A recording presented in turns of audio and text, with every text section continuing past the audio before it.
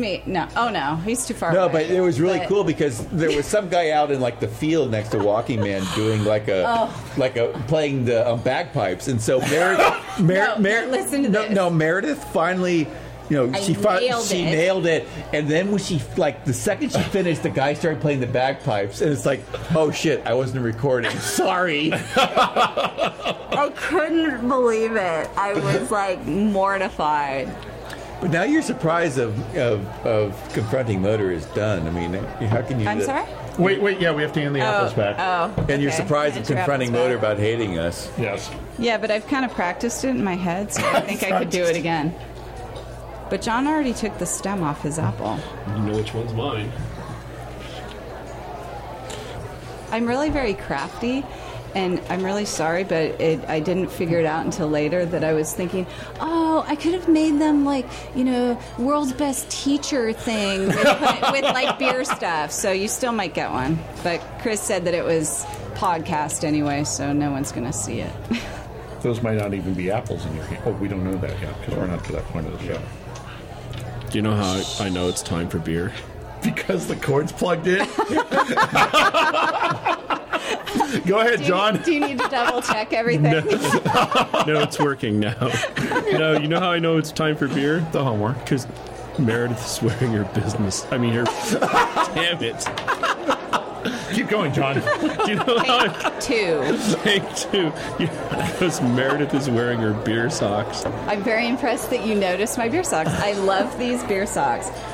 These are my blue ones, but I also have green ones. And I normally have on, for every beer event, you'll see me with my beer mug earrings that my friend Michelle makes. Braufrau Designs, everybody.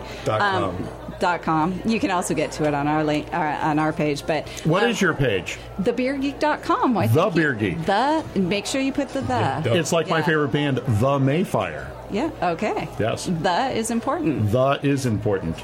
But no, I normally have my beer mug earrings on, and I absolutely love them. And a girl beer geek cannot be too accessorized. That's what I say. So down to my socks. I like it. Do they make boy beer socks? Well, actually, they're blue and gold. They'd be good for football. You know what? These are boys because I got them at the Old Navy, and it was they were those at Old Navy. They did. It was. I think it was during St. Patrick's Day. St. Patrick's Day. Yeah, and you know how when you're going out, you're checking out, and there's all these doodads. Doodads, and I'm like, oh my god, there's beer socks. I've been so looking for these. So now I have some. I need some. They're perfect for football. Yeah, I'll have to find you some more blue and gold ones. Because these blue ones are my favorite ones, so I'm not giving up the blue ones. I've got an in at Old Navy, Gap, and all that stuff. Oh yeah. Wow. You're not really in, though. Just saying that he's in. Oh. We might have to... Basically, I love that company, but I don't think I've bought anything from any of those stores for about 10 years. He'd like to be more in. You're such a fashion icon. I am. You are listening to Beer School. We're here to help you and your friends learn to like more than one kind of beer. What are you laughing about? Fashion icon? There's lots of beers to like. Some are made right down the street from where you live, and others have to travel halfway around the world just to get to you. Learn why beer tastes like it does, how other styles came about, and all of the local beer that might be just 2 hours away from you. I feel like I've said this before. I feel like I've listened to this before. Wasn't I already on this show? It's deja vu all over again. Deja vu all over Groundhog again. Day. It is. The best part about the best part about Beer School is the cord. Oh, I mean the homework. Yeah, make sure you plug in the cord, because otherwise you won't be listening to Beer School. Oh, God. Check your levels. Check your levels. Check your levels. Yeah, exactly. Check your Is levels. everything okay? Where's our engineer? Where's our engineer? I have to. I'll rustle up our engineer. Our engineer said she'll come do the. Where's be our producer? Where's our engineer? Where's our intern. We need a new intern. We do need an intern. Do you have an intern? Had an intern. We had an really? intern. Yeah. Okay. I think I heard you guys after advertising an hour and a half for production one. meeting at 21A, It was more than an hour and a half. we shouldn't be expected to figure these things out here. Well, it was plugged in yesterday, and I think that's what the problem was. I'm checking it again. See, it's all going. It's wonderful. Yeah, you can see the green lights now. Watch me pop. Wait, if I speak around this, I can pop my peas.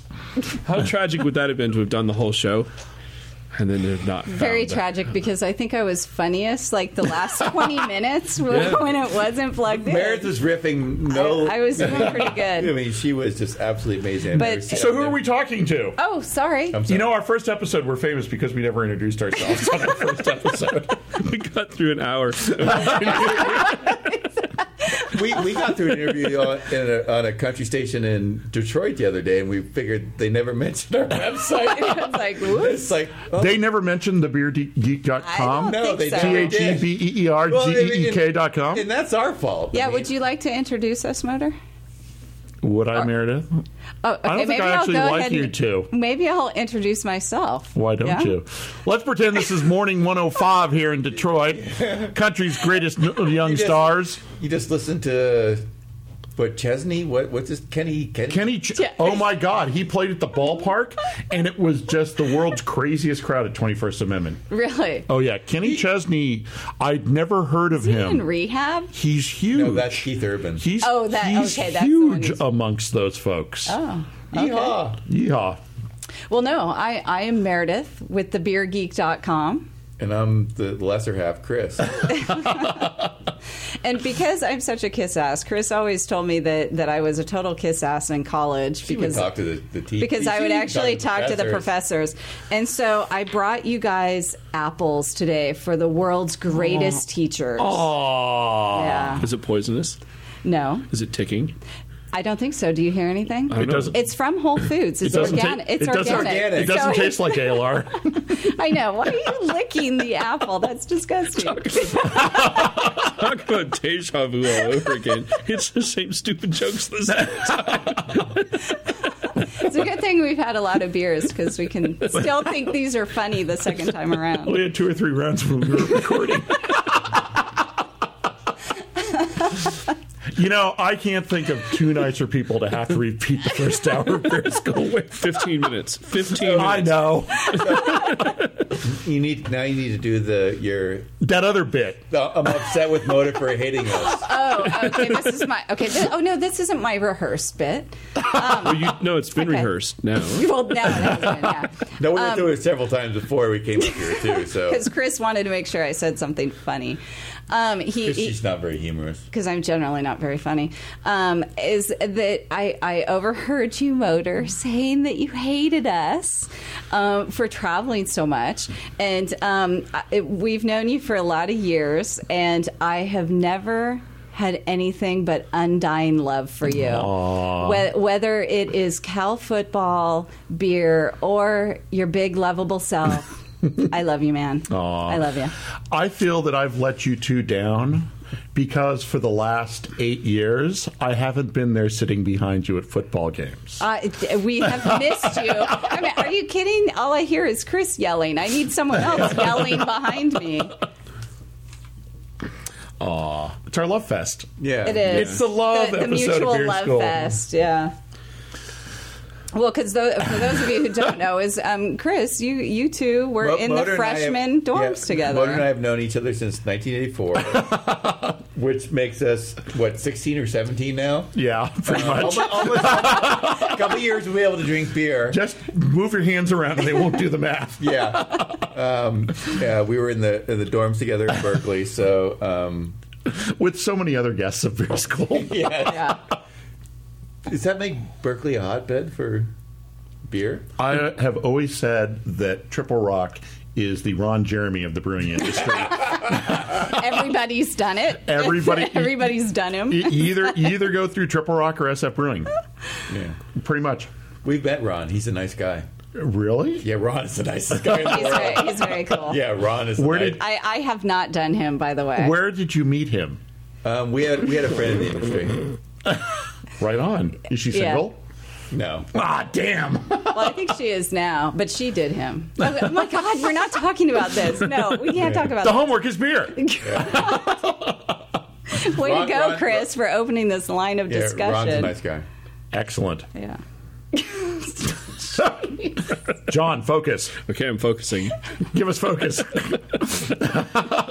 We're speeding down a path. So you're traveling. You're doing what every beer geek wants to do, which is basically go places and taste beer. We are. I mean, people often tell us that we're living their dream, but we're living our dream also.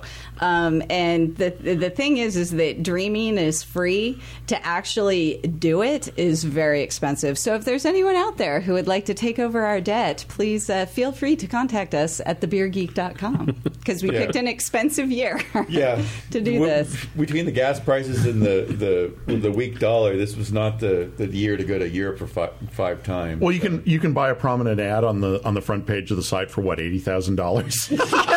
Yeah, are you in the market for new advertising medium? You know what? We'll sell you an ad on the front of Beer School if you sell us an ad. And we'll sell you that. It's the model in this industry, isn't it? Yeah. I'll owe you mine if you owe me yours. Yeah, exactly. Well, and so what we did this year is that we've been beer travelers for 17 years or so. And what we decided to do this year was 2008. We declared with a press release and everything. So I think that makes it official. We declared 2008 the year in beer. And so every month this year, we have gone to a major beer event or destination. So it has been a fantastic year so far. Well, since this is Beer School, I'm going to quiz you. No, not me. Quiz Chris. Look at Chris. Okay, what's the quiz? Name all the places you've been so far. Oh, I can't answer That's easy. We start. Name the capitals of the countries you've been to. January was Anchorage. January was Anchorage. Jankerage, as they like to call it. February we were in San Francisco, but we also in Wow, you went all the way to San Francisco? I heard it's expensive there. 2-hour drive. Woo! That was amazing. But in February we also did Beer Drink of the Year because our friend Matt Vensky. Woohoo! We love you, Matt. Yeah, was Beer Drink of the Year, and he won. We went to Denver for Beer Drink of the Year. March, we were in Boston for St. Patrick's Day, but we also did Philly Beer Week. April, we were in Seattle. May, we were in Franconia, and then did the Flogging Molly little excursion at Cologne, Munich, and Vienna in 3 nights. I think that's when I decided I hated you. Yeah. When we saw Flogging Molly 3 nights in a row. Have you been to the Airbrow at the Munich airport? No. Absolutely it's amazing. great. Oh, but shout out to Chef. Oh yeah. The chef from 21st Amendment. He's in Italy right now, but he always talks about the connection between the international flight and the flight to wherever he is in Italy always goes through Munich. And it's like... But Airbrow is absolutely amazing. It's like in the central courtyard outside, they have a beer garden. It was beautiful. It was like 80 degrees that day. Absolutely amazing. So that was May. June, we were in Ireland. July, we were in Oregon for OBF. we had eggs together. Yes. We did.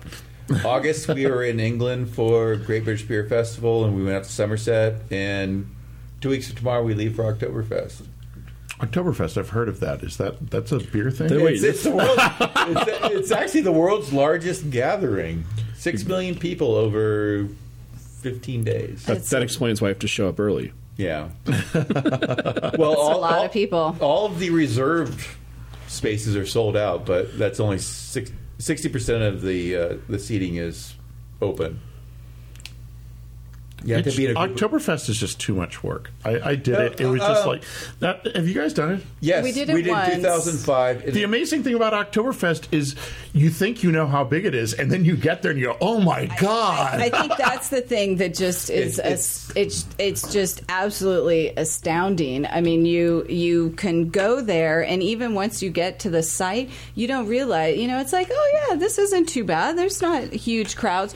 Oh no, you open one of the doors to the tent, and it's like, oh my god, and your eyes just get as big as It's the ultimate test for a beer drinker. I think, in terms of beer festivals, I think the Bergkirchweih in Erlangen is a better German beer festival just because it's smaller. It only gets 1 million people over 12 days, not the 6 million people. The thing is that, it's the ultimate test because it's the hardest one to do. In terms of the number of people getting it, you're going to be disappointed if you don't see the tents. It's so hard to do, and it's just the ultimate test. And you can't be shy, which, regardless of how we're sounding right now, Chris and I are actually quite shy. We're wallflowers. We are. It's ridiculous. Yeah. And so, it's a typical German thing. When you're in a beer hall, if there's one seat available and, the only way you can get a beer if you're in that seat, you got to ask, you know. Kind of learn what it said, Entschuldigung. Entschuldigung, kann ich bitte sitzen? Just figure something out to say, can I have this spot? Or just point. Yeah, can I have this spot so I can get a frickin' liter? That'd be a good T-shirt. Yeah. And so it's not the best beer festival in the world, but I believe it's the ultimate test for a beer drinker. It is an experience. You need to try and do it at least once. Just the sheer magnet. It's just absolutely. It's awe-inspiring. It's just amazing. So we had somebody that gave us a statistic about how much beer was actually consumed during the festival, and it was like 60% of a brewery's capacity was consumed during the fest. I always like the stat about the oxen. Yeah. Oh, yes. The 1,200 oxen. 1,200 oxen. How many chickens? 80. Like 18. A billion? Yeah, like 1 million chickens. There's nothing better than chicken at Oktoberfest. Who eats chicken? Did you eat chicken at Oktoberfest? Hell yeah. I'm not sure I even saw any chicken. Well, and we were talking about... They have those big rotisseries like along a wall. They're like roasting 1,000 chickens. They usually have the oxen on those. Yeah. Well, no, because we were talking about this earlier. Is that the Schweinehaxe is it's pig knuckle. It is absolutely. It looks like Neanderthals like gnawing at this big hunk of meat, and it is like the best. And the crunchy outside skin, totally bad for you, but really yummy. Yes, it's very good. No, anywhere you go in Germany, Schweinehaxen is always on the menu. It's like one of the few it's like here hamburgers. Yeah. There, it's like I'd like a knuckle of pig, please, and it's served with a knife stabbed into it. Yeah, good stuff. Yep. That's Meredith's favorite meal. It is. So Oktoberfest, November, San Diego. Okay. No, actually, October will be at GABF, and then November will be in San Diego, and then we finish up in December in Belgium. There's a Christmas beer festival called I'm going to butcher my Flemish. It's the curse. It's the curse first. This is school, hun. Just do the best you can. Yeah. It's the curse. It's the curse first beer festival, and it's a Christmas beer festival outside of Antwerp. And apparently, it's absolutely amazing. These Belgian brewers pull out these bottles of, aged beers that you'll never see again in your life. And that's the 13th and 14th of December, and we're finishing up. That's the finishing of our trip. That's practically a plug. Yeah. But actually, if anyone wants to join us, if anyone wants to pay our way and we'll go with you, that'd be great. Wow, I'd say the exact same thing. It's the end. Are you listening, Stuart? It's the end of the year in beer, and so we're trying to go out on a big bang, and we actually... Stuart. Oh, sorry, I just got that. You got Stuart. that? Yeah. Stuart, take us with you. We're starting... we're going to see a couple... I think we're seeing Flogging Molly in Ghent and Amsterdam to start the tour. Which is our other life besides beer is Flogging Molly. Do you want to explain why? Not really. Oh, okay. I think that goes too long. But then we're going to try to do all 7 Trappists before we get to the Christmas Beer Festival. That's ambitious. Yeah, but just because they have their hours and it actually takes a lot of planning. Yeah. And then one of them you actually have to email them and say why you want to go there. I'm in the industry. You have to write an essay as to why you want to be there. It's beer school. So, yes, I will have to write an essay and say why we want to. Is that our homework assignment? I can't remember which one it is, but one of them I think we have to write them and say why we want to go there. Dear monks, I've always wanted to visit your place. It would make me very happy. I just came up with this idea the other day. I'm obsessed about doing this project. We need to finish it. And you are the only thing stopping me from fulfilling my life's dream. Sincerely, Chris and Meredith. But we're going LoveYourGeek.com. to go to Bruges. I mean, did you see Brugge. Did you see the movie in Bruges? You know, that's a funny question, and for everybody at home, this is not rehearsed. I rented that Friday night, and I thought I thought I was really going to like it. Oh no! You're not going to say you didn't like it. I didn't like it. Oh, what? Okay, I thought it was going to be funnier. Oh I thought it was going to be like. I was Colin. thinking he was going to be like Lock, Stock, and Two Smoking Barrels. Colin Farrell was on fire. He I don't was like great. Colin Farrell that much, but he was brilliant. I mean, that It was a the brilliant perfect role for him. Bruges. And this, everybody who's listening in an office right now, I'm going to say a bad word. Bruges is a shithole. That's just repeated throughout the film. That's like his line. But no, I loved it because I'm like, I've been there. See, now we haven't been there before, and We've so only that's been to why. Brussels, so we're excited about going to Bruges. The movie does get very, very dark at the end. I've described Bruges. I thought I wasn't going to like it when I went. I've been twice now. I thought I wasn't going to like it because everybody's like, it's so touristy, it's so pretty, it's all this. And I'm like, you can't be sipping beer when I say this. Bruges is like Carmel. Sorry, I'm listening. People actually live there. It's really cute. It's disgustingly cute, but people actually live there, and it's a real town. Well, So that's a compliment. It is? Yes. Okay. I wasn't sure there for a minute. I don't think anybody could argue that Carmel's not disgustingly cute. Well, But Bruges is the same way. It's like people actually live here, something happens here. It's not like I was thinking Solvang. which is like one big movie set. Yeah.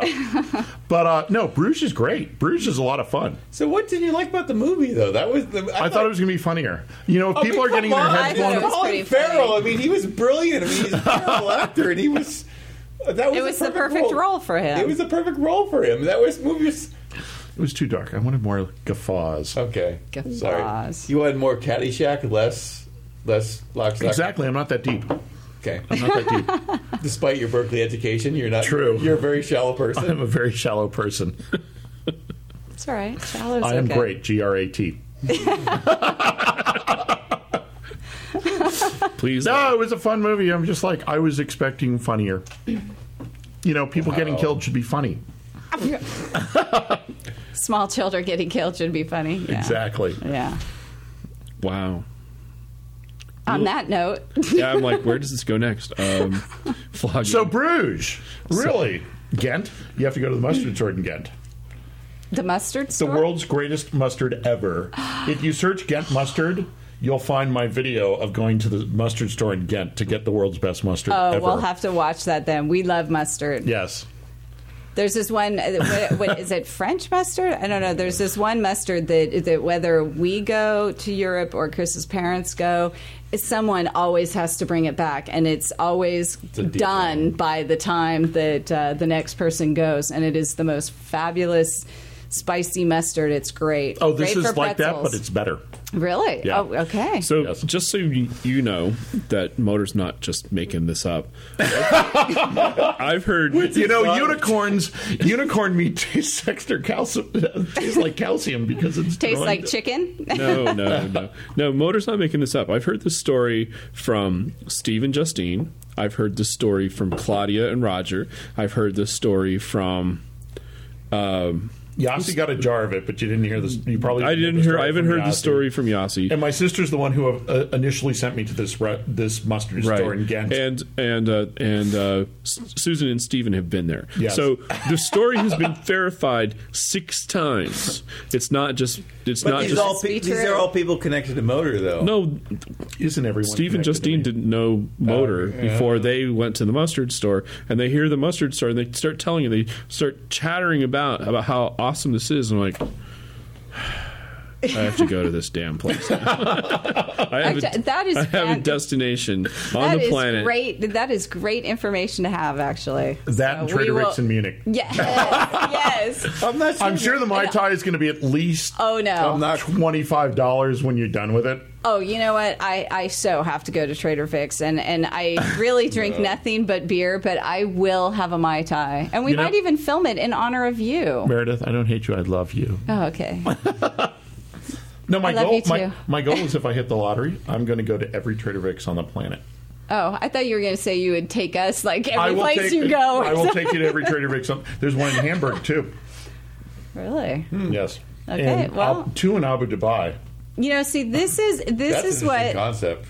Oh yeah. But this is what talking about travel is all about. Is that we hear these different places that we would not have thought to go to Trader Vic's. You know, and so these are the things that you hear, and that's really what our site is about. Is it's not about telling people where to go, or rating places or rating beer. It's encouraging people to go to places that are going to make them happy. These are the places that we have been that have made us happy. Step outside Why the don't box. you go? Right. Step outside the box. Yeah. Well, here's an example. I was in Las Vegas 2 weeks ago at a convention, and I was there because I was speaking. But I hate Vegas. Vegas is so fun. Well, not when you're working. Well, no, okay. Right? It's really annoying when you're working. You just I want there to be a working section and then, everybody else. So, while I was there, actually when I got back, found out that there was a pinball Hall of Fame in Vegas. Really? Yeah, and this guy has restored all of these pinball machines to working conditions. And when he's done restoring them, they go on the floor and they cost $0.25 or 50 cents in order for them to work. And I'm like, damn it. If I would have known, I would have gone. You wouldn't spent your quarters on the slots. You would have gone to I would have gone to the pinball machine. Arcade. I would have dropped $40 on pinball and I would have been way happier. I can give you my two picks for if you're in Vegas. Hoover Dam. Yeah, take the dam tour. Which is not in Vegas. Take the dam tour. You're in Vegas. You can go there. It's like going to Muir Woods when you're here. There's a tour of Hoover Dam. Yeah. And the Museum of Nuclear Testing. That would be cool. That's also right around the corner from the Hard Rock. Everything for you is around the corner from the Hard Rock. All around. The Hard Rock is the only place. Rock. I'm with John. I don't like Vegas. The only place that I find tolerable and happy in Vegas is the Hard Rock. Because it doesn't have the concept. New York is not bad either. But I really like the Hard Rock. And you got Gordon Biersch there at the Hofbrauer now. I've heard Augustiner. Mm-hmm. And the Museum of Nuclear Testing, pretty much. The Augustiner is the one is in Munich. Oh, I thought when you were telling that story, I thought Augustiner was opening. No, I thought Augustiner. It's opening. They're opening across from the Hofbrauer in Munich. Not I one in Vegas. thought when we were talking, I thought they were opening one in Vegas to catch up with the Hofbrauer that had one in Vegas. No. Motor was our inspiration, by the way. Do you want to? Well, yeah, I mean, we saw Motor in Vegas. That was 2004 or something. We were in the Las Vegas Bowl. Yeah, that was a fun bowl. Yeah, that was a fun. That was a fun trip. And so we saw Motor out in front of the Hofbrauer House, which is literally across the street from the Hard Rock Cafe in Vegas, and Motor, made. I think the ultimate brilliant observation. I mean, there cannot be another more brilliant observation than this. Is that in Munich, the Hofbrauer House and the Hard Rock Cafe are across from each other as well, and so and that's where really the light bulb came off in my head. It's like, wow, that's the whole idea for a beer travel site. That you could, when you're in Munich. You go to the Hofbrauer House. There's actually better places to go for beer right across from the Hofbrauer House. So not being the Hard Rock, though. Yeah, you're not being the Hard Rock. I don't think we've gone into the Hard Rock in Munich. Yeah, but there's the Eyinger place, which is the Hard Rock is right here in front of you if you're walking out in front of the Hofbrauer House, and then the Eyinger, the Hotel Platzel is right there, which has the Eyinger beer, which is not Munich beer. but it's still great German beer, and they have amazing German food. And it's not the Oktoberfest atmosphere. I mean, it's a very relaxed German restaurant. There's no band. It's not super loud. There's no band. There's no 1,000 tourists. I mean, but literally, it's 20 feet across the way from the Hofbrauhaus, and so. I mean, everybody sees the Hofbrauhaus, and it's a great place. I mean, I don't want to knock it, but it's an icon. It's you like you have to go there. It's a great time. But if you want to have, I think, a better experience, go across to the Hotel Platzel, and that. So when you said that to me, I mean, that was the light bulb. But, oh wow, I think Motor has an idea here. And you know all about ordering Munich beer, right? Yeah. Oh, Motor does, but he's raising his hand. It doesn't work without video. Yeah. Every place you go in Germany has just got so many social conventions having to do with beer. There's the Stammtisch that I wish they'd have. We made the mistake of seeing the Stammtisch one time, boy. And so the crazy thing is that I walked into this place and I literally looked for the Stammtisch, which literally in German means locals table, and only locals can sit there. And if you sit there, people will ask you to leave. The staff will ask you to leave. And so I walked into this place. And I kind of scanned it and say, okay, that's not the local table. We sat there, and the people immediately came up to us and said, you can't sit here. Because it's generally the most decorated table, right? Oh, yeah. So it's got the most ornate, beautiful things. I've seen one with little fences and little gates and all that sort of stuff. Oh yeah, wow, that's pretty in Regensburg. In Regensburg, it was Stammtisch is a great thing. I mean, yeah. 21. I can think of a couple of pubs. Yeah, it would be very nice. Could use a Stammtisch. Barclays could use a Stammtisch. I mean, I just need Oh, and Tornado. Yes. They have it. It's the whole back room. Yeah, but it's not always open, and for us to hang out. But I was trying to get you to tell this one story. Is one of our honey. Yes, you're not you guys doing are like your an old job. married couple. Yeah. Well, 19. Yeah, we are an old married couple. So it was the first time. I'm surprised we haven't been bickering on the air. It was the first time we were in Munich, and when I go to a place, normally it's just easiest to go down the menu from top to bottom, and so we went to the Auguster Keller, and we went. I mean, this is not video, so you can't see me. No, just stare right into the microphone. The waiter was like Motor is not. I mean, the waiter was a bigger. He was a large man. Yes, he was like Motor and I size, and so he's a larger person with a handlebar mustache, and with a and the lederhosen. And so, I mean, I just went down to the top menu, and the first beer was the Pils. And so I said, can I have a Pils? And he pointed, and I said, no, that is not Munich beer. You will have Munich beer. And he pointed at the Helles. And I'm just like, okay, and I'm just like, this is my first time in Munich, and I'm just scared to death to begin with. And the guy, this huge guy is telling me, you just ordered the wrong beer.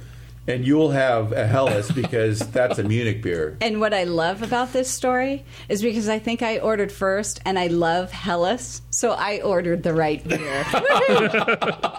Score one for the girl beer geek. I'm sorry, you're not allowed to drink that beer. So yeah, exactly. I mean, it was It was quite. It actually was quite that is forceful. Not Munich beer. It was quite forceful, and if you're not familiar with kind of the German abruptness and just the frank tell it like it is, you could be pretty intimidated. He was being friendly for German. And he was pretty good. We just thought it was hilarious. Yeah. I'm surprised to hear you say that you were so nervous that he said that, but I thought it was hilarious. Well, he was wearing lederhosen. Well, he was wearing lederhosen. If I had lederhosen on, it would have been a throwdown at that point. But I was just in my normal shorts and a t-shirt, so I felt inadequate for a throwdown. You know what? I have been trying for years to get Chris to buy lederhosen. We've been over there, and he won't buy one. He won't buy that. That's because you don't have a spare $1,000 clicking around in your pocket. You can look in their bargain bin baskets out in front of their stores, and they will actually have used ones. Yes, which I would think are much better because I wouldn't think they would chafe as much. And this is in all seriousness, and the season is coming. The season is coming. A friend of mine gave me his lederhosen. Oh, my just God, the pants. I would love to see you. Just the pants, not the. So I got the suspenders, I got the shirt, and I got the socks. And suspenders, shirt, and socks set me back $450. Wow, really? Yes. Yeah. But they're so comfortable. Are they really? I could wear them all the time. Wait, you guys, sorry, Chris just left to go use the little boys' room. I wish you would tell him that because I so want him to buy some. Well, you got to come back up when Schroeder's does their thing. Okay. Or Tornado. I do show up at Tornado and lederhosen when they do Oktoberfest. I really would like to see that. That's why the Queen of Tornado loves me. I drink my Radaburger, and I'm there in my lederhosen, and they have, what is it? There's a great sort of like punk polka band that they've had there before. I don't think they had them last year. They had them the year before. Polkaside, yes. That's a great name. Yeah, they do like covers polka style. Uh-huh. They're fantastic. But, yeah. Well, and I love my lederhosen. Well, I have my my little dirndl outfit, and you're right. It does get very expensive. The long dress ones. It's not just. You have the dress part. You're all laced up. I mean, it's my sister's got it, and other friends have it. You're like. Well, you have the little top part. And then you have the dress part, and then you have the apron part, and so you have the little collar with the little thing on it. The thing was like €200. Yeah. Yeah, it was I think quite it was a bit. €180, I think. Yeah. I'm supposed to tell you how comfortable my lederhosen is. Oh, Chris needs another beer. No, I think John needs another beer. No, he was pointing to you. Okay. Lederhosen's really comfortable. That's what you missed when you were gone. I wanted him to tell you that. Do you go commando or do you? No, I don't go commando. I'm not. So that's why it's comfortable though. If you didn't have anything underneath it, I don't think it would be comfortable. No leather. Okay, wait. Oh, sorry. I was gonna. It's like wearing a big Are you barrel. experienced here, hon? Are you talking from experience here? Leather on skin for a guy. We'll just say it that way. I'm not sure that would be so comfortable. But see, Motor's saying that's not the way he goes. Yeah. Junk stays where it belongs. Junk's taken care of. I've been really. Although there are a lot of flaps and buttons to deal with when you have to, excuse yourself from the table. Oh my gosh! Wouldn't it just be like there's just like a couple buttons on the side and the flap flops down? Right? Well, beer school where the homework is beer. The flap flops. Yeah, I'm that's sorry, a great way to I'm the one describe who's been taking this into the gutter. the flap flops. I'm just going to stop. Trust me, I will be out in my lederhosen. The season's coming up. I love the fact that the Germans fool all the Americans by calling it Oktoberfest and holding it in September. They all get very confused by that. Yeah. Yeah, it's Oktoberfest. How come you guys aren't partying? It's October. I mean, came over here for this festival. Dude, so where's the party? Actually, the second time we were over to Germany, we were in Munich like a week before Oktoberfest started, which was kind of stupid on my part. Why would I do that? But it was interesting to see. I mean, because you can go down to the festival grounds, the Riesenweisse, and you could walk around while they're set. I mean, it's just amazing. I mean, because they started a couple weeks ago setting up these quote tents, which are semi-permanent structures. Right. Small cities. And you could walk around there and just kind of see them setting all this crap up, and it's just absolutely amazing what goes behind it. I love all the freaky rides that they have. Oh, did you watch our Burger Fight episode? Okay, don't put him on the spot. I was probably drinking at the time. Yes, it was great. Saw it. And Chris, you look so good on that video. Yeah. I went on one of the rides, and did you go? I did. I went on one of the rides. It was so awesome. At the Berg, they have the same thing. They have all the puking carnival rides. It's like, who came up with this idea? Liters of beer and carnival rides and puke-inducing carnival rides. It's not the teacups. It's the I went on like a centrifuge kind of ride, and I was like, all right, yeah. I mean, okay, it was tipsy. It's like, woohoo! All right, let's go. Let's go. Into the day. And so I go. And Chris is like, no, I'm not going. And so I get on, and I'm doing it. And it's like I kept my eyes closed the whole time. It's like, ah. And then all of a sudden, like, I'm like, wow, I feel a little bit of spray. And I'm like, oh, no. No. And sure enough, like a little ways down, not close enough, thank goodness, but a little ways down, yes, there was someone puking on the ride. And I thought, all right. But if you watch that episode, when I run off, I'm like, all, woo! I was really I just got puked on. Woo! Let's go have another beer. The 100-year-old toboggan ride. Did you? Oh, yeah. We actually that was by the gate by where I was staying. Yeah, the toboggan ride was right there, and then there's the ride. And I have to put this stuff up on YouTube. There's the ride where people are strapped into chairs like 6 across, and it's like an asterisk, so they're like 8 arms. And the thing rotates around one axis, and it's on a long pole with a weight on the other, on top of a pole like that, and it's just like spinning people in the air. I've never seen that ride in this country. Well, and you never will. And they've got some really kick-ass roller coasters, too. Well, and that's the thing is, I mean, because the Bergkirch Five is a lot smaller, so it doesn't have quite all of the stomach dropping rides. But yes, so we did not last time venture into the carnival area of Oktoberfest, but we will definitely this year. And since I am the star of our videos, apparently it'll be me to go on. But I always call myself the talent. Yeah, well, that's what. Yeah, Chris sometimes calls me the talent, but again, I don't like the star part. I'm not a star. I'm a talent. You could be the hair. I could do the hair. I'm the hair. I'm the hair. And you know what is? I got my haircut recently, and someone at work said, "This is the 3rd hairstyle I've seen you have since I met you." And sure enough, I can look back in the videos. So January, I had one hair. February through August, I had another, and you will see yet another in our Oktoberfest. And so, what is the inspiration for all these haircuts? What's the problem? Lice. No, bed bugs. Chris, you're not supposed to say that. Hood on my head. Oh, no, it really is that I've been feeling old. No. Part of it is because taking... No, I don't want to talk about this. Okay, next subject. Yes, thank you. The homework is beer. No, it's not the homework yet. So, Deutsch Hall 1984. She messes up her hair when she takes off something else she has to pull over her head. So that's been the big problem the last year with hairstyles. Because I am the on-air talent. So look, you guys can't see this, but I'm getting completely red.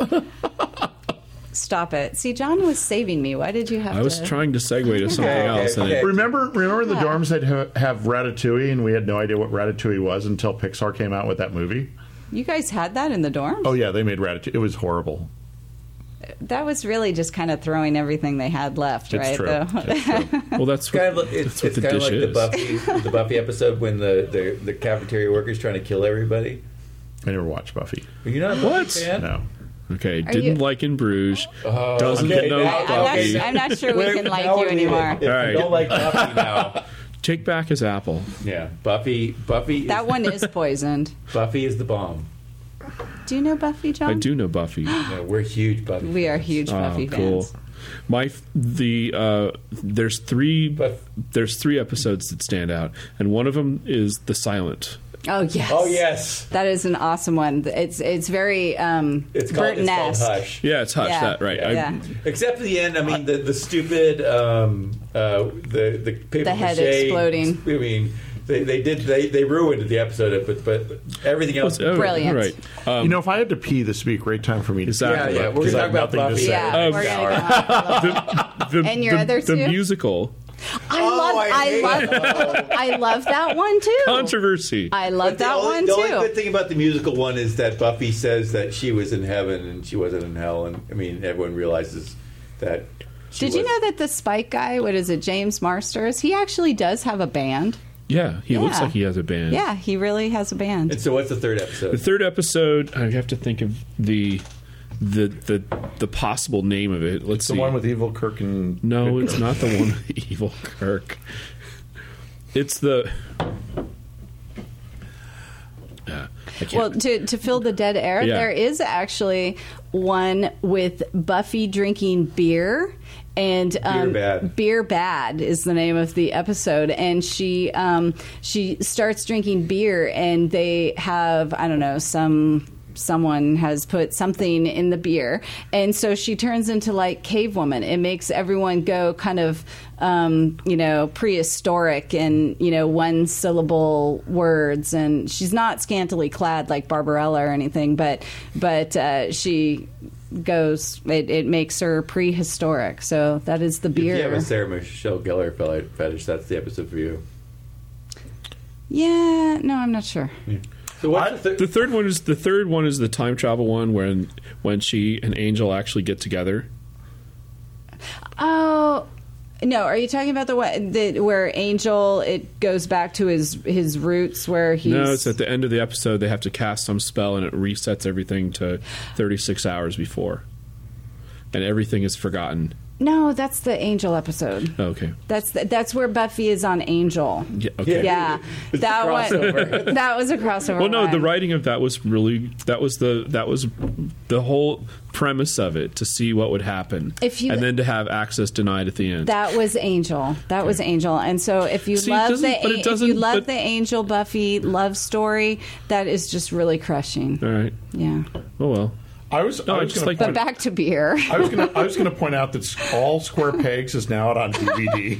Is it really? I love that show. And for all you pervy guys who want to see Sarah Jessica Parker as like a 15-year-old in high school, your moment is here. You probably didn't even know the show existed. That was a good show. I watched that show. I didn't know it was really a guy show. Was it a guy show at the time? Or just now?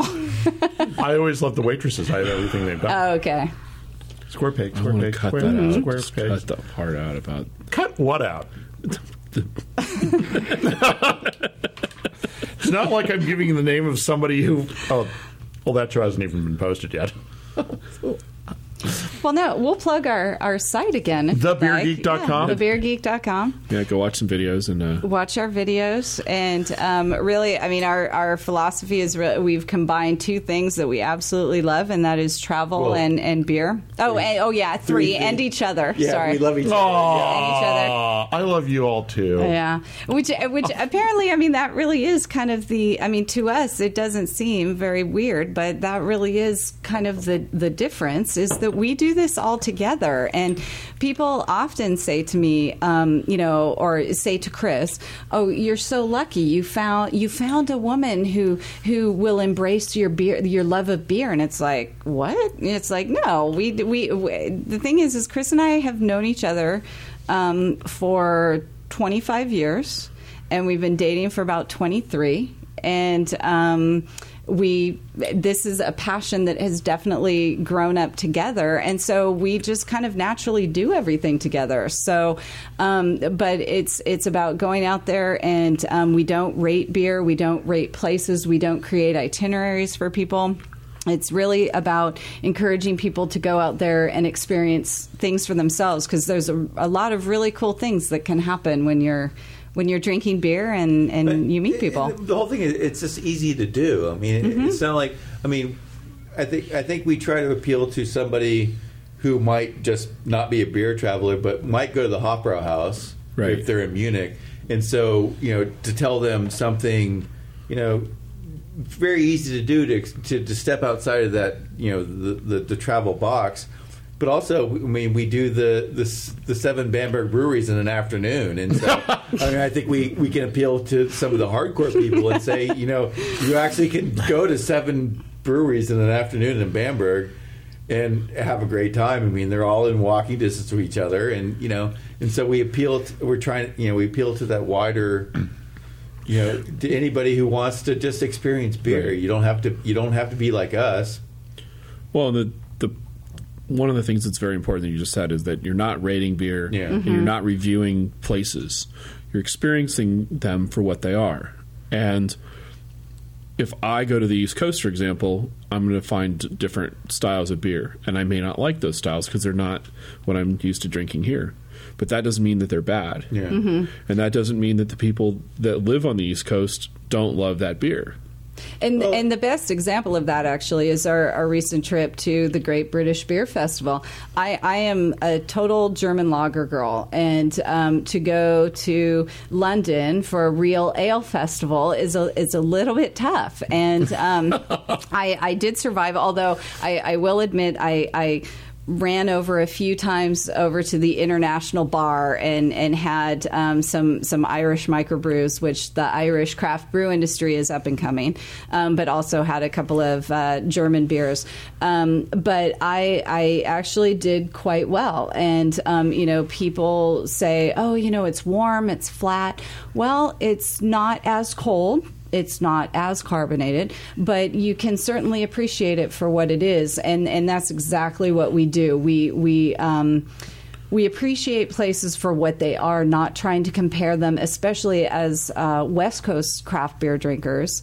We have a certain idea of what things are, and you just can't hang on to that standard when you go other places. Right. Especially when this beer that we're drinking really wasn't even made in history. Mm-hmm.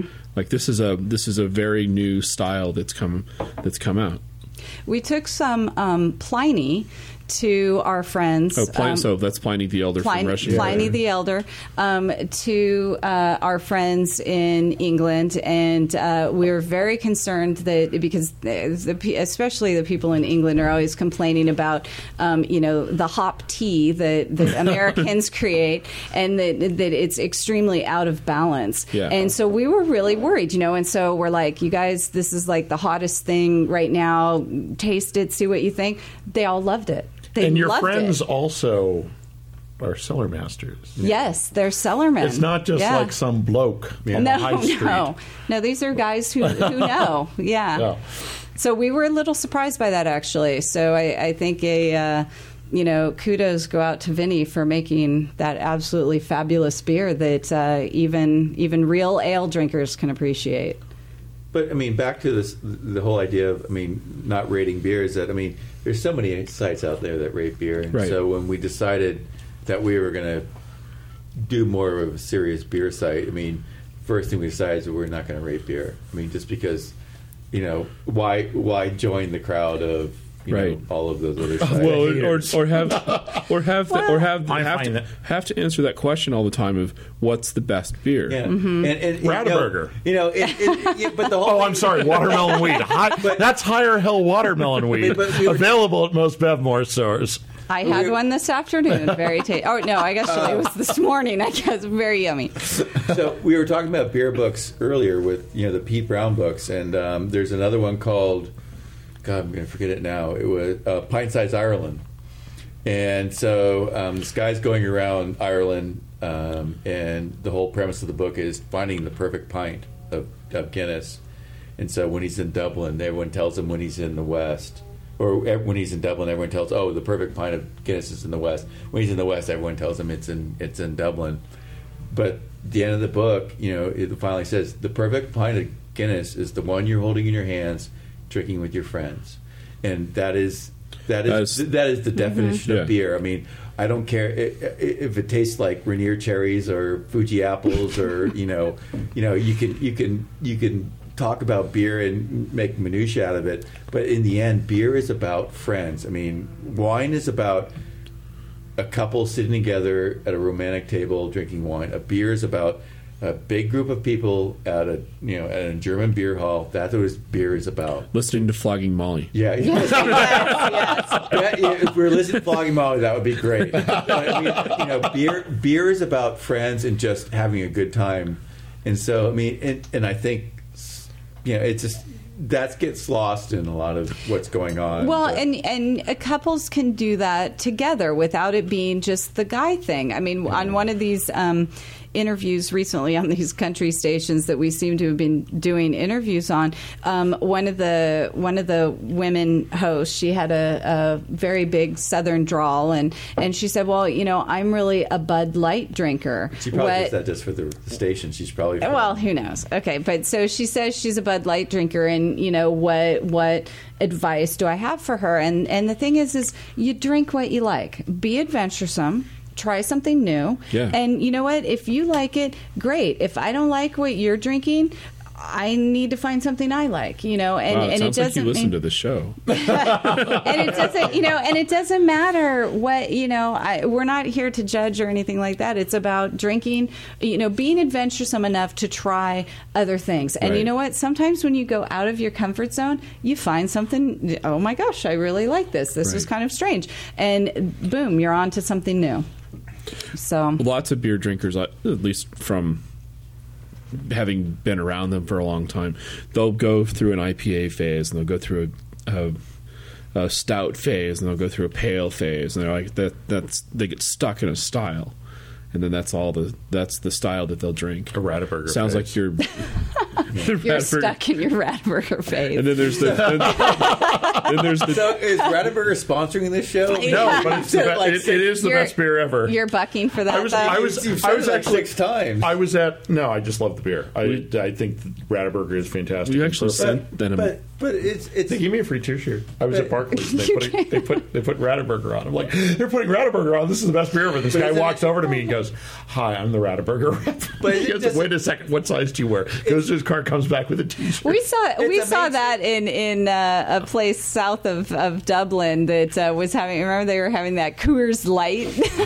Yeah, the Coors Light night girls in were there. Ireland. Wow. Yeah, That's we didn't sad get a and wrong. T-shirt. Yeah, yeah. We didn't get a T-shirt. I got a friend who just won a Bud Light cruise Halloween weekend to the Bahamas. Wow! Whoa! Really? You know what? I'll drink Bud Light for a Halloween cruise in the Bahamas. But how is Rataburger different from any other German? It's a Rhineland Pils, isn't it? No. It's outside of Dresden. Okay. It's an Eastern Germany. German yeah. Pils. Okay. Oh yeah. It's And so what different? it's hoppier than most anything else. It's like a Czech style Pils. Yeah. Okay. It's not to get into the douchey it's- side of the beer. It's delicious. It's delicious. It's perfect. And at the Tornado anniversary party, I was sitting at a table with Fun Steven and Jay Brooks, and the three of us. Jay Brooks, the nicest guy in the beer industry. Yes, I want to say that. He gave me a free. He gave me a free T-shirt too. We haven't gotten a free T-shirt from Jay. We Jay call you will the give you a nicest guy in the beer T-shirt if you give us one. We were talking about all three of us have been to Dresden and have had the unfiltered Rataburger, which is the most delicious beer in the world. Actually, that's one of the things we talked about on the radio the other day, is because we've done both Pilsner Urquell and Budvar in Czech, and you drink right out of the fermenters. Yeah. Not the fermenters, the conditioning tanks. Oh, And so it's unpasteurized, it's unfiltered, it's Beautiful and and delicious. it's like a percentage point in alcohol higher than, it's like 5% as opposed to 4%. Yeah. Absolutely amazing beer. Well, and I think that's the thing is that I don't necessarily tend towards the lighter colored beers. There's darker beers, very hearty beers that I like as well. But I think that people do kind of assume that women will like the lighter beers. And I think that what happens is that people forget that some of these Pilsner, for example, are very flavorful. They've got some bold taste coming out, Yeah. and just because they don't look hearty or don't look super dark doesn't mean that they're not flavorful. And I'm not Triple sure Rock- it's appreciated. At Triple Rock, you've got Titanium, which is their lightest colored beer. That's 6.5, whatever percent. It's named Titanium for a reason. Light but strong. Yeah. I mean, when we started kind of all this beer stuff back in the early 90s. I worked at Barclays in the early days. The pub formerly known as Cactus Taqueria. That's right. We loved Cactus. Cactus. Nobody remembers that Barclays was originally the first Cactus Taqueria. They had all the Grants beers on it at Cactus Taqueria. The time that I lived in the Bay Area while I was going to school, I lived, you 10, Chris, but I lived lived for 7 years up here in Rockridge. And so Barclays, gosh, for months we saw the sign saying, multi-tap coming soon, and they had a lot of problems with opening because of the neighborhood, because it's right there next neighborhood. Do you know who was their biggest ally when they finally got open? Dreyer's Ice Cream? No. I thought it was Try again. That's what Yoshi's? John? The church across the street. The church across the street. And so finally they open.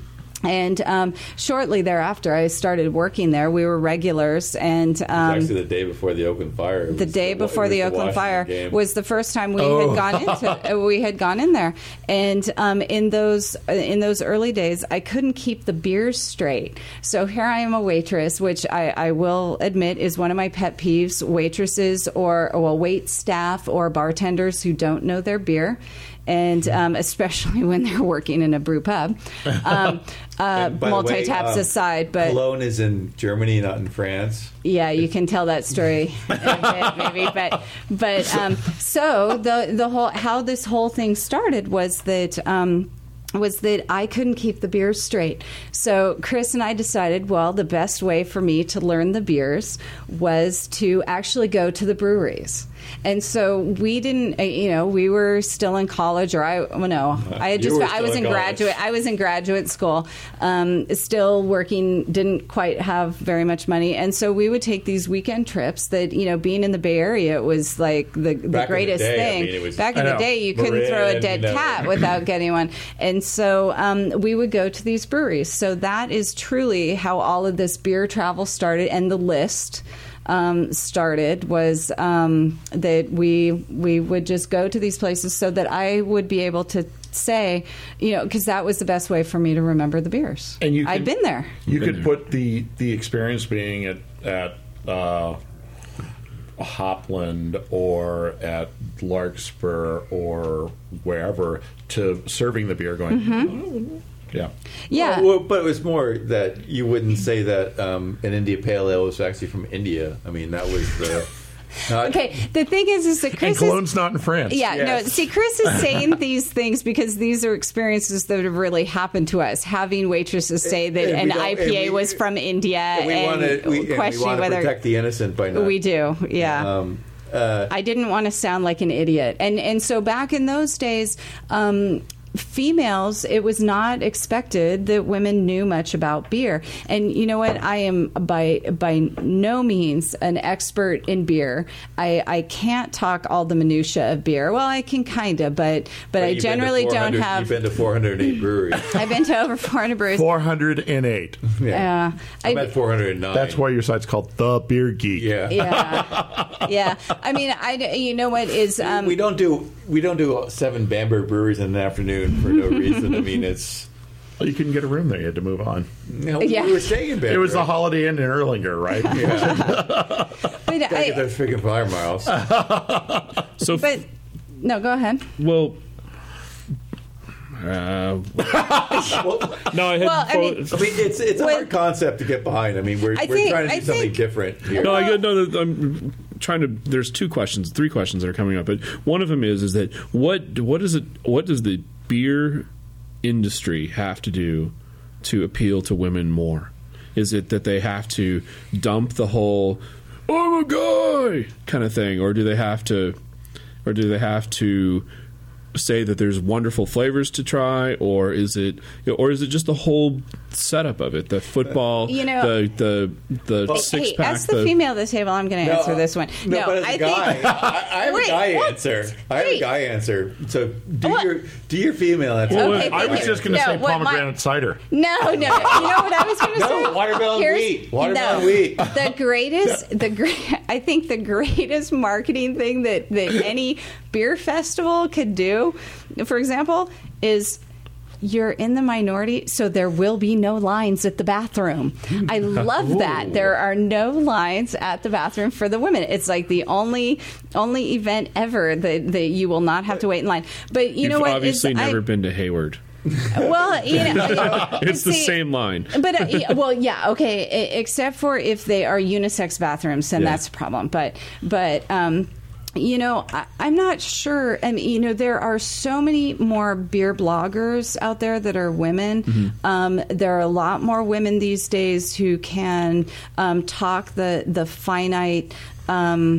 Or the minute, that sounds so negative, but really talking about the minutia of beer flavors, of beer styles, of all of this different stuff. I can't necessarily do that because ours is really about the experience. But there are a lot of knowledgeable women out there now, and I think that it's slow, but it has absolutely grown tremendously as far as women in the beer industry, and I think that it's really becoming. I'd like to think that it's becoming a lot more the norm that women are accepted as part of the beer industry in all levels. But from the guy's perspective, is that last night at La Trappe, I mean, there was a bevy of single women there drinking $8 beer, drinking awesome beers. That's right. And they were not. You need to go there. There was several tables of women only. They were not there with their boyfriends. Mm-mm. I mean, there was there was a huge number of women last night flying solo at La Trappe. They were very good-looking women. Yeah, drinking $8 beers. Why do I go to 21st Amendment? All these places are like 3 blocks from my house. No, we did a show. We did a show about 2-3 months ago with a friend of ours who just graduated from UC San Diego. She's a girl and she's 22, and it's really interesting to listen to her perspective on beer, which is. I wouldn't call her a beer geek. I don't think she necessarily is like a big beer fan. But she went on about, we got this, and I go out and get this and get that. And it's, I mean, when I was in the dorms, when we were in the dorms, we would go to the Market and Durant Center and that the lovely Korean people own, and just stare at them and buy our 6-packs of Anchor, and they would sell us our 6-packs of Anchor, and we would go back to the dorms. Nobody would drink my Anchor because somebody said, "Oh, that stuff tastes like fish heads." Fish heads. Fish heads. Yeah. And so you could always, in the little dorm fridges that we all had, you could always have your 6-pack of Anchor because... And no one would touch it because it tasted like fish heads. Like fish awesome. Heads, yeah. Well, I remember walking up to White after I bought a case of beer, and a cop was coming down the street, and actually threw the case of beer into the woods. right along Unit 3 right there, right? Yeah. And just like... I was so panicked. People have asked me in interviews about women having a better palate than men, and I guess in wine circles, it's considered that women have a more precise palate of the tastes of wine, and I don't know if that's true, and I don't know if that's true of beer, but I do know many women who can really talk beer stuff. And if you watch our videos, all I ever say is, "This is good," and I sound like a total idiot. But really, it's it has to do with it. That's my issue though, because it has to do with me. Feeling confident about being able to talk beer, and so off camera or out of social situations, I'll say something to Chris and I'll be like, "Well, no, because this tasted like da da da da da," or "I can't believe he said that because this just isn't true," and da da da da. And Chris is like, "Why didn't you say that?" And it's like, because I don't feel confident saying it. But the bottom line is that this tastes good. That's a valid answer. That's a valid answer. If you, I'm sorry. If you like Budweiser and that tastes good to you, more power to you. Thumbs up. Well, the big problem that we have is we don't over describe things, or sometimes the kids ask us, "Hey, please describe the beer that you're having," and I'm like, "Why would we do that?" Because you're never we didn't even mention what we're drinking today, by the way. It doesn't matter. We were supposed to we have something at home for you that was something. Yeah, we forgot it. It was from England, something that you wouldn't necessarily have. Pitfield beer. Ooh. Yeah. So instead, you got apples from Whole Foods down the street. And Firestone, our local brewery, that's 2 hours away. Do we get that in our area? I guess we get Firestone in our area. Yeah. We're kind of in the backwater of beer. These guys are huge. Yeah, Well, I think yeah, you guys are bigger. basically sort of stranded in a market that isn't the Bay Area and isn't anything else. The beer backwater.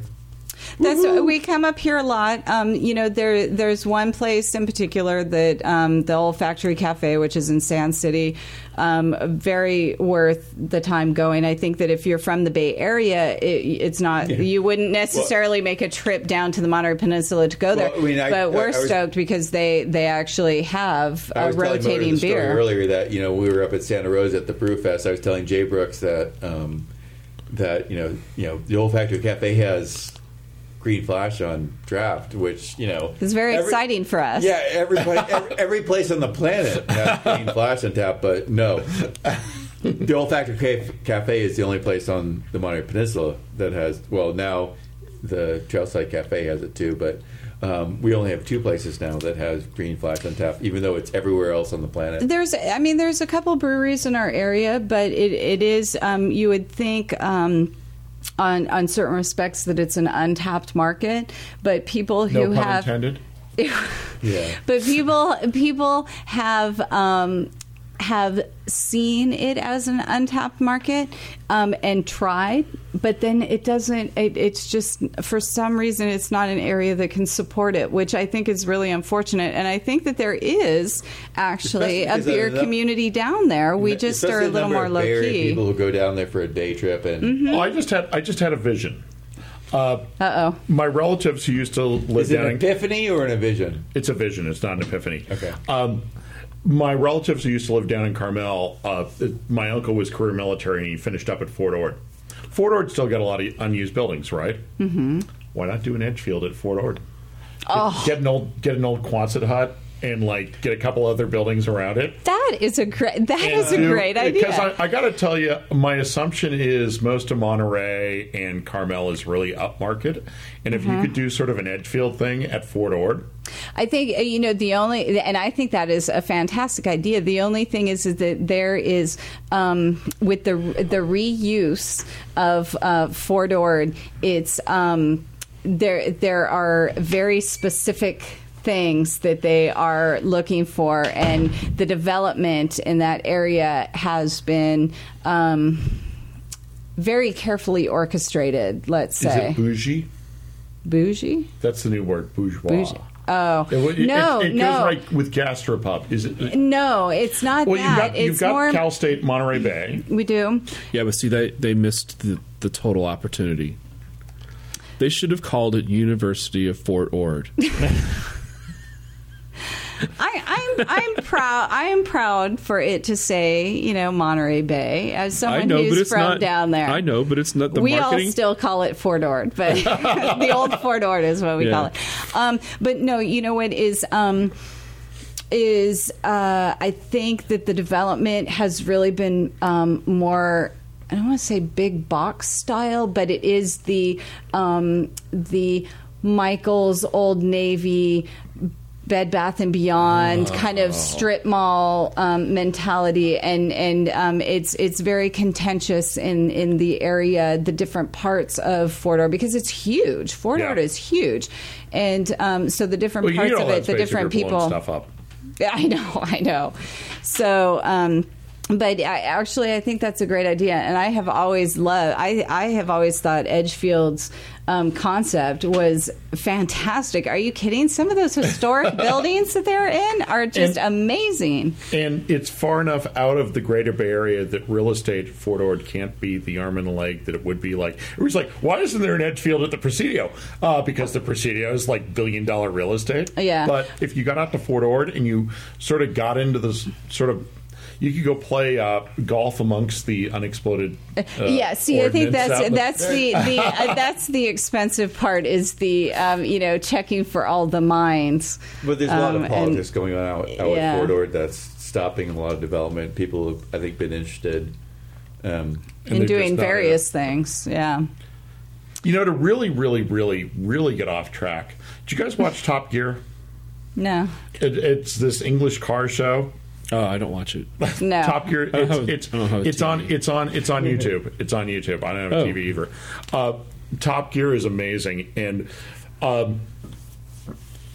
just go search it out. I'm not going to try to explain it, but one episode this driver took first at this Formula One event in Turkey on a brand new racetrack, and they said, "How did you do this? You've never driven it before." He goes, "Oh no, I played the video game." So the English host of Top Gear decided he was going to practice racing a Formula One track that he's never driven or had never seen. And he practiced and practiced and practiced, and then he went to the real track. And what was the real track? Laguna Seca. You did the corkscrew? Oh, wow. I would love to do the corkscrew at some point in my life. I mean, that would be... Laguna Seca is cool because it's hills and... Yeah, and there's a It's corner an where you come awesome over the top track, and like yeah. drop straight I mean, down. it's amazing. Yeah. I mean, they don't have a major race every year. I mean, they do bikes and they do a bunch of stuff. But if you mention the Laguna Seca to a European, they know the race course. Yeah.